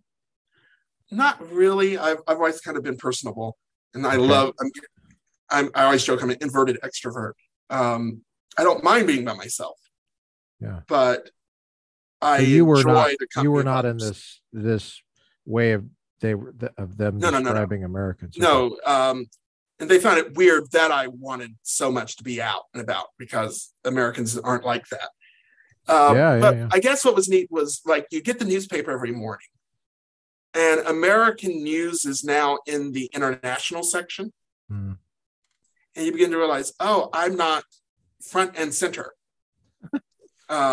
I'm now an American, and now I have to represent America in a lot of ways. That when I'm in America, between certain racist people I grew up with who would wonder what it would mean for you to be an American, let alone then to be in a country and be a representative of the United States, because Fulbright is technically a diplomacy grant, and then to say, I'm the representative of the United States. And then you realize, oh, you're so American. Brad, I don't know if you realize, you probably do, but you just revealed that you love America. Oh yeah, I always have that. Well, that came right out right there. Different from learning when you said that you represent America. Yeah, that the only reason you'd have that thought is if you love America. Well, you'd have to. I mean, this is why I think study abroad when it's not done as tourism is good. Okay. Right? Where you have to really realize. Were you there for a full year? I was there for a full year. That's a good amount of time. Your Spanish must have, and not in a program. And you're speaking Spanish this whole time. Just living there. Yes. And your Spanish must have. Yeah, you learn a lot of Spanish you didn't learn in school. Wow. Let's put it that way. But it's also just, and then I've traveled to other places since. But it's just like you begin to realize, oh, here's what it means to be American, and how that interacts with other things. Mm-hmm. So you go, and I remember, Columbine shootings happened while I was living in Spain. And the next morning, I'm in my office at the University of Salamanca, and my office mates are asking me 1,000 questions about America and about guns and things like that. And I explain growing up with guns. And I have to, of course, none of this is Spanish that you've been like taught to talk about, right? And so I'm explaining America's gun culture. And I want to make it intelligible to them. And you begin to realize, okay, I have to understand it in order to explain it to someone who's not from here. Yes. And then you realize, that's what that is. Were they asking, were they interested in this as a matter of contempt, or was it curiosity? It's curiosity. That must have been easier for you to have a conversation if you didn't feel like you were constantly under some kind of contempt. Or something. No. The contempt for Americans versus the curiosity for Americans, I think, is, at least outside the United States, a very recent phenomenon, would say, since the last 25 years or so. Oh, okay. It used to be anytime an American was anywhere on the planet, they would be objects of curiosity, not objects of disdain. And is this a multiracial group that you're hanging out with in Spain? It is. Yeah. And some of that's just because of the nature of Spanish Empire, but also the nature of Europe. Mm-hmm. And so you had people from all over. You have what my dissertation director calls the more pleasant old world racism. And so, Spaniards had no problem being pleasant. Black, hold on, I gotta write that down. The more pleasant. This is what my dissertation director called it. Old world racism. Was he black? No. Dissertation director? No. Okay. He was English. Interesting. And he talks about in context, he moved to Memphis to head this Ph.D. program at the University of Memphis that I attended. And he moved there from what part of England? From Essex. He was at the University of Essex prior. And he jokes that he's moved to Memphis, and there's such racial tension in Memphis, given its role in the South and things. Right. And he found it weird because Memphis is a predominantly Scottish town. I didn't know that. And there's all these Presbyterian churches everywhere. And he was like, am I supposed to give up my hatred of Scott to hate Black people in America? No. There's nothing wrong with Black people. He hates Scots. He hates the Scots. Yeah. He did not like Scots. He was landed gentry. His ancestors fought in wars about Scotland. And he found that funny. So he was like, no, I'll still hate the French. It's interesting. More than. And so when I was in Spain, Winston Churchill in his history of the English-speaking peoples uses the term race early on in that to refer to the different groups of people that lived in those isles. And I Yeah. never realized how many different groups were bumping into each other over there. Oh, yeah. Interesting. And Yeah. so, interestingly, me being an American Right. was more pleasant to them than if I were French. And you're Right. talking about the dissertation advisor, not Spain. Well, no, my own experience. Like when I was Okay. in Spain, Okay, I got you. right? I was never treated differently for being, let's say, black, Right. right? But had I been French, then the ribbing would have begun. Huh. And it reminds us that What do they different not like about places the do French? all this differently. Well, Yeah, the right. wars, the Carlist Wars in the 19th century between Spain and France.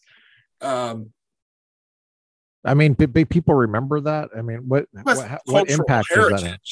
Part of Yeah, the cultural heritage. I mean, why do the gotcha. Hatfields hate McCoys at the Kentucky West Virginia border? No one really knows anymore, but we're going to keep it up. Oh, okay. Interesting. It reminds us, as one philosopher of race wonderfully says, race does not travel. So, you go to Rwanda. Race does not travel. Yeah. So you go to like Rwanda and you can have a whole genocide with people that to us Americans look alike. Yeah. But they are sure that there's a difference between being Tutsi versus, I can't remember the other group all of a sudden. Hutus. Yeah. And they can swear they can spot the difference in a heartbeat. And I'm just like, I don't know. Amazing. And they're willing to go to genocide over it. Or you see the in Croatia and, the whole break apart of the former Yugoslavia. Yeah. And so human difference and misunderstanding, I would say, ultimately, but, to be willing to fight each other we're going to have what I think are insignificant differences is a phenomenon of the world. It's always happened. Yeah. But it does not look the same everywhere. We're going to have I remind students that all the time because they want to somehow believe that, the stories we're talking about in the United States is somehow a global conversation. No, it's a conversation inside American history. And the more you understand America, the better you understand it. But no one wants to understand America. And so they just, then the next thing you know, they've invented imaginary other countries that don't have similar problems or similar, situations. Yeah. Brad, it sounds like you are a scholar and an educator, which brings up the question of why would you want to be associate dean?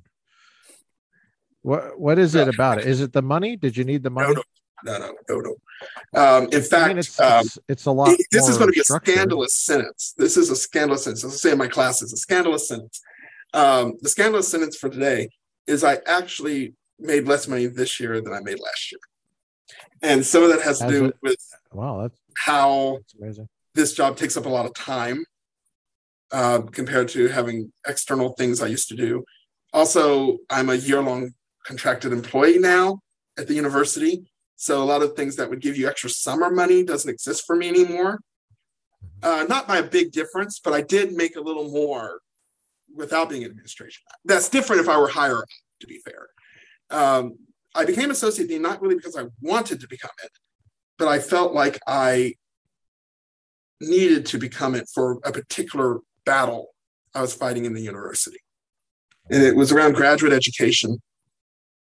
And I've been an advocate for years about our institution really investing in graduate education and not simply seeing it as a revenue process. So most universities see their graduate program as simply kind of revenue. It's judged by revenue. And I had ideas about doing it differently. And of course, when you speak up too much, you become the one who then has to do these things. And so I was brought in part to reimagine graduate education. So this was one of those, the dog that barks the loudest cases. I was just the dog that barked the loudest on the issue. And they said, as a professor, you did? Yes. And they're like, well, you've done as much as you can as professor on this issue. You would have to lead the movement. And I was given this opportunity. I said, okay, I'll do one term of it. If I don't get to address this concern, I'm going to quit. And as soon as it's done and graduate pieces have been put in play, I'll be done. And then I go back to faculty. Can you do that? Now that you've been there for a while, can you go back to faculty? Yes. No, I mean, can you fight for the academy? Not the industry of higher education, right. The revenue source to pay all these lawyers that they have. Yeah. Pay all these administrators. Yeah. But what can you do? Well, one of the projects I'm trying to do is reassert departmental governance of universities. That's not happening? Not really, not as much as it used to be. And it's because universities have become so regulated by federal and state processes. It's just easier to have an administrator do it. And this is that birth of the administration class that we see in higher education. Yes. Because, the professor's life I fell in love with was not chasing down lawsuits. And so you get the people who are willing to do that, and they become lifelong administrators. Right. And at least the school I went to, Georgetown College, the dean was a faculty member of Georgetown College. He taught. The president was a faculty member of Georgetown College. He taught. Yeah. And then after I left, a new person became dean and provost of Georgetown College, who was one of my journalism advisors when I worked for Student Newspaper. She taught my wife, Milton. She's now the president of Georgetown College, Rosemary Allen. Your wife's name is Milton? Sorry, I just had to get my that wife, in Milton. There. Yes, taught my wife, Milton. She taught my wife, Milton. Yes. You know Milton. I know. The fun of amphibians. Sorry, I gotta get the pleasure in there sometimes. Oh yes, the fun of the amphibole. So you always love a guest that knows exactly what the administration of Georgetown College came out of its faculty. You didn't have outsiders kind of coming in to administer. But what we're seeing in higher education now, most are people coming from outside institutions, then taking the first half of their time, learning the institution and getting to know people. Then they kind of move something around, and then they're off to their next job, the next gig. Yeah. I'm trying to model in this position, and I've been arguing with faculty colleagues. No, we should all be actually taking turns being associate dean. We should be taking turns being dean. Ooh. Right? We should have, because somewhere in higher education, one of the reasons it seems like an industry now is it's gotten away from its professorate. It's gotten away from its profession. And now with all the regulations and things, no sane faculty member would become an administrator, but then that has opened the door for the people who are willing to do that for the right price point to do it. And institutions now have cycles of new people at the top, disconnected from the long-term people who are teaching and working with students. Mm-hmm. And so I'm already on my fourth president, like my fifth or sixth provost. This is my... You mean since you started? Yeah, since I started in 2003. Yeah, fifth okay. Dean. And only one of those people out of all of that was a colleague I already had here at the university. Was that Eng? Who was that? Michael Eng? Michael Eng, yes. He was already here. I remember him. I remember him thinking he was a faculty guy. Yeah. But he was a priest, obviously. He was also a Jesuit priest. Yeah. But every time I saw him, I thought of him as a faculty. I thought of him as a professor. Yeah, because he was. Yeah. And so the question becomes, how do we get back to that? A way of, how do we have administration So part of this is as kind of training up the professorate Hmm. to have almost an expectation that this it's not just that you're going to be chair, you're going to take your time being chair and maybe graduate director somewhere, Yeah. but that you're going to go university wide at some Hmm. point Yeah. just so that you can be baptized by fire in all of the nitty gritty details that people deal with in the administrative class. And you're bringing your wealth of institutional memory and what it's like to actually be on the front lines with the mission of the university, which is the students. Right. Let's not forget that. Yeah. Yeah. They're paying the bills, but they're also the reason for the institution to exist in the first place. What are we doing with that? It's not just about transcripts here, not just pushing up True. True. transcripts. So But more importantly, is that you want do to that add more moment important? Okay, in more important. administrative, and then return to faculty life. And then bring that experience and that new wisdom to how things operate. Right. Okay. So one of the things that makes the administrative class problematic in higher education is people can make a mess and then leave the institution. Ooh, that's not good. Right. And then they go to the next place and make a mess, and then they just jump from place to place. And they get And promoted. the need for Sounds like a administrators is politician, growing actually. and growing. It sounds like a politician.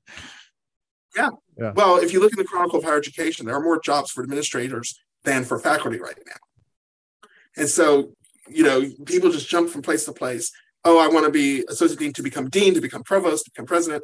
And that's the game they play. And I'm not interested in that. Like someone So, running for city council and then supervisor and then and, Congress and the Senate. Yeah. and so Governor. so I'm kind of an experiment, but I don't mind. I'm an experimentalist as a pragmatist. Um, I'm trying to figure out whether it is actually still possible to be a faculty centered faculty administrator. Wow. For a little period to accomplish a particular task. Yeah. And then return to my professorial life. That's a different strategy than most people in higher education administration today. Yes. So I'm here to try to solve a problem I experienced at the lower level, get up here, try to solve it, then go back down. Which is what I'd hope you're all not of sure. Yeah, and you're not sure if this experiment is going to work. Like if you're going to actually be an inspiration to your not only your philosophy colleagues but also other faculty, other departments to do the same thing. Is that kind of what you're saying? You're not sure. That'd be highly experimental. But the fact that you're a pragmatist, you said you're a pragmatist. Tell everybody what that means. Well, pragmatism, of course, is an American philosophical tradition centered on the idea of democracy and experience. And so part of the beauty of the early America was the wild wilderness, right, that allowed us to invent all kinds of things. And so pragmatism seeks that spirit. And so at the core is this idea of experimentalism, that we try things, we see how they work intellectually, not merely just practically, in the general sense of the word pragmatism, but in the sense of intellectually. And then if that doesn't work, try something new.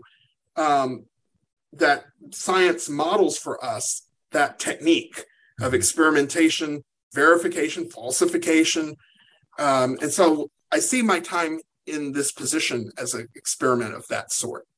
Not just will it actually produce practically these consequences, but can higher education itself actually have such administrators now?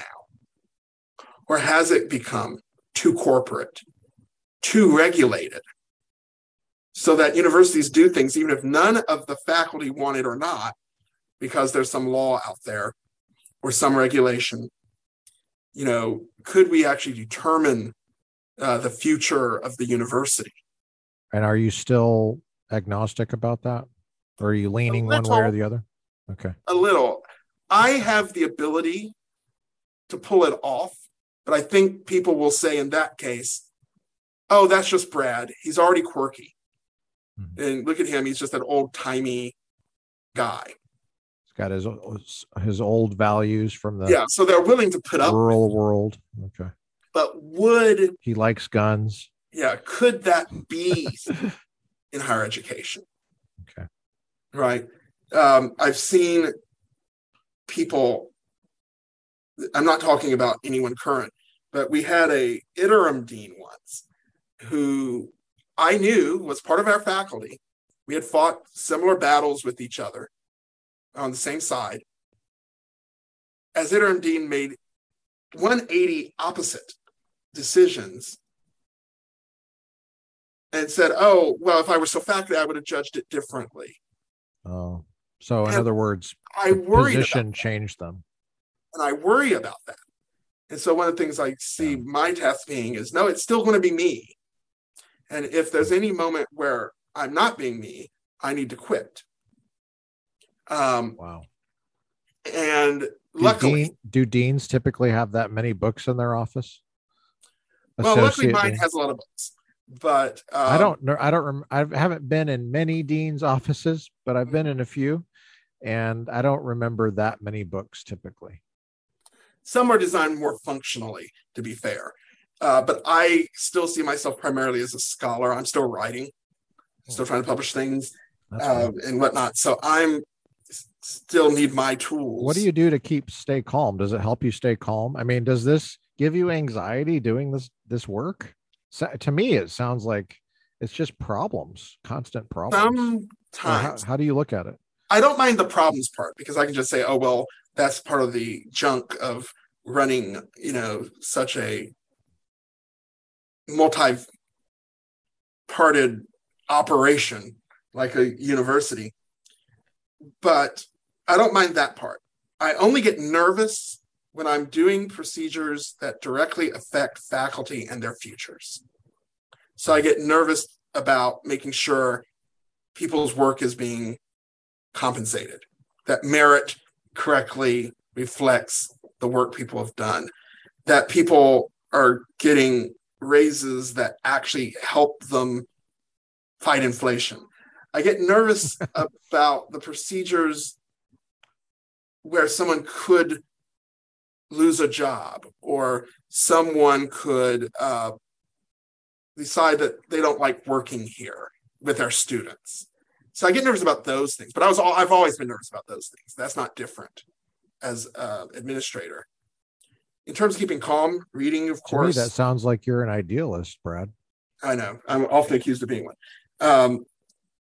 Piano, for me, is one of the things that calms, in part because music can always reflect your emotional state.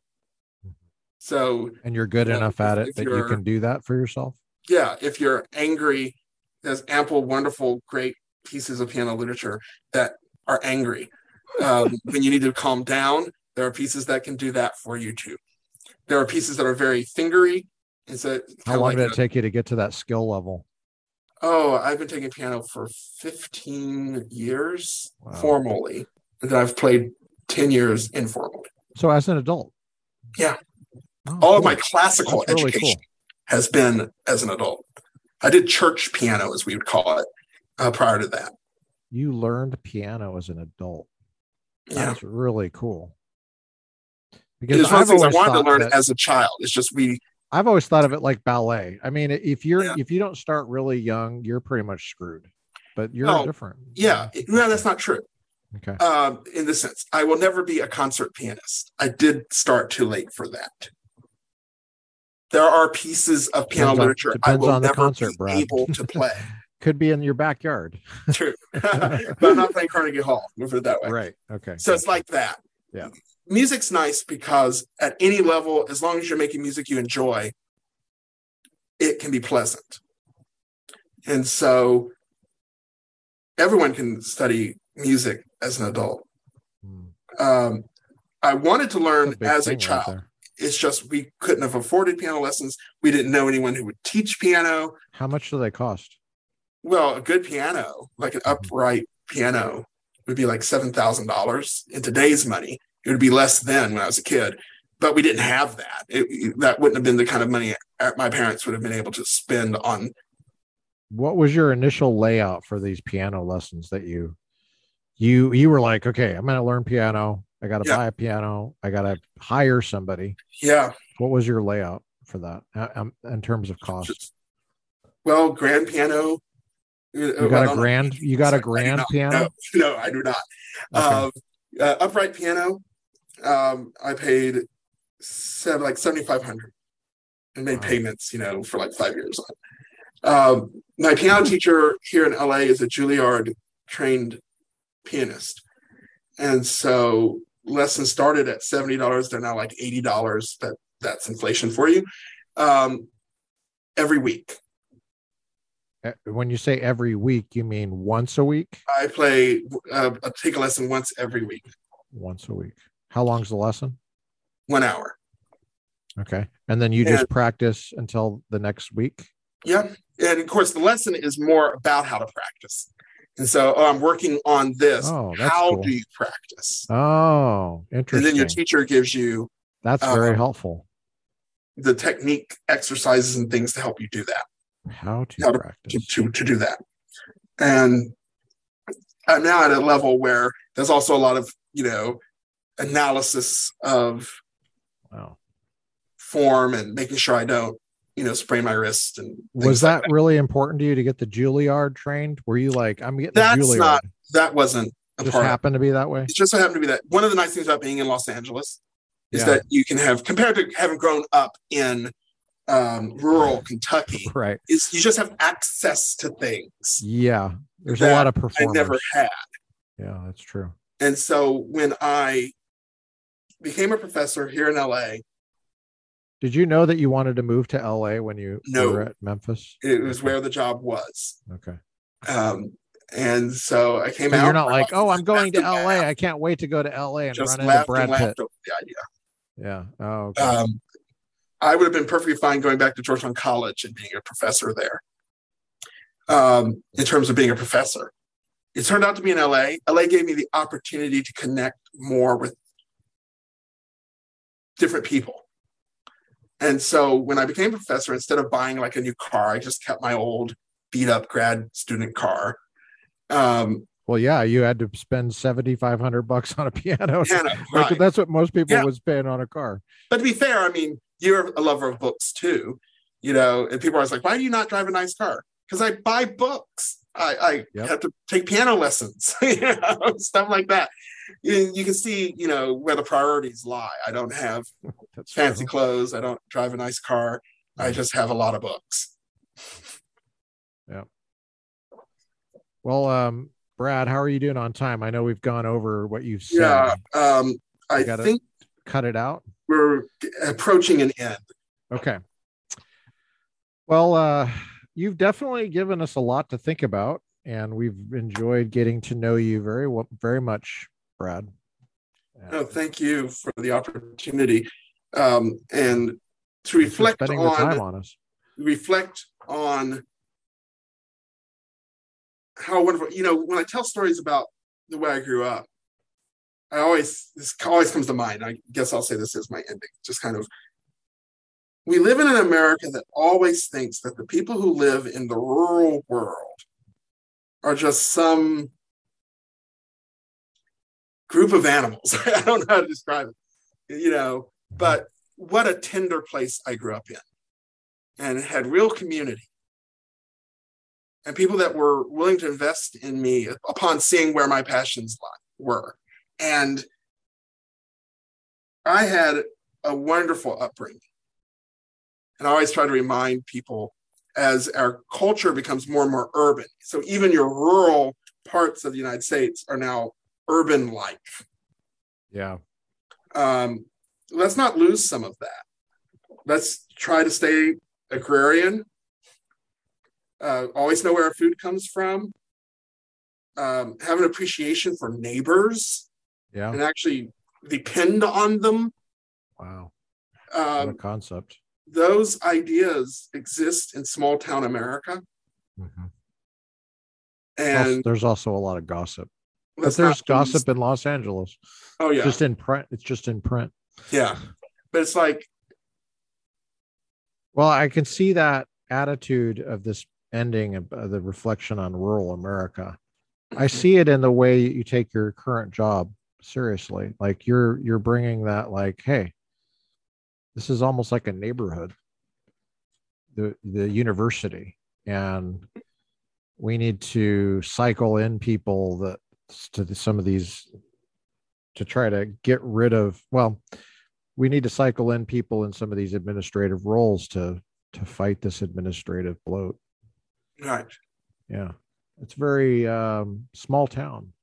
It is, I was about to say, indeed, small town where everyone gets a turn being the night watchman. Yeah, Um, it's cool. In a volunteer fire department. Sometimes we've got to, like how the Navy is. That's exactly how the Navy thinks about things. Like we had to stand watch when I was a kid, and I never you don't understand it when you're going through boot camp, you have to stand watch. When you're in training in school, when I was in school in my training, they made you stand watch. Then you're not on a ship. Well, they wanted to train you. This is where we have to look out for each other. There's always somebody awake. And there's usually always two people awake. Actually, that's how it works in the Navy. And everybody has to cycle through that role so that everybody knows the bigger picture of, because you see things at night that nobody else sees, and you'd never even think about that, like where the fire escapes are, and whether that door is locked, and just there's all sorts of things that you never think about, and it's even more important on a ship, actually. But yeah, that's what I hear you saying. Yeah, and the good news is you didn't have to pay for another night watchman. Right, that's true too. And that's right. That's what I'm interested in seeing in higher education. Well, thank you for joining us, Dr. Brad Elliott Stone. Thank you so much. It's been a pleasure.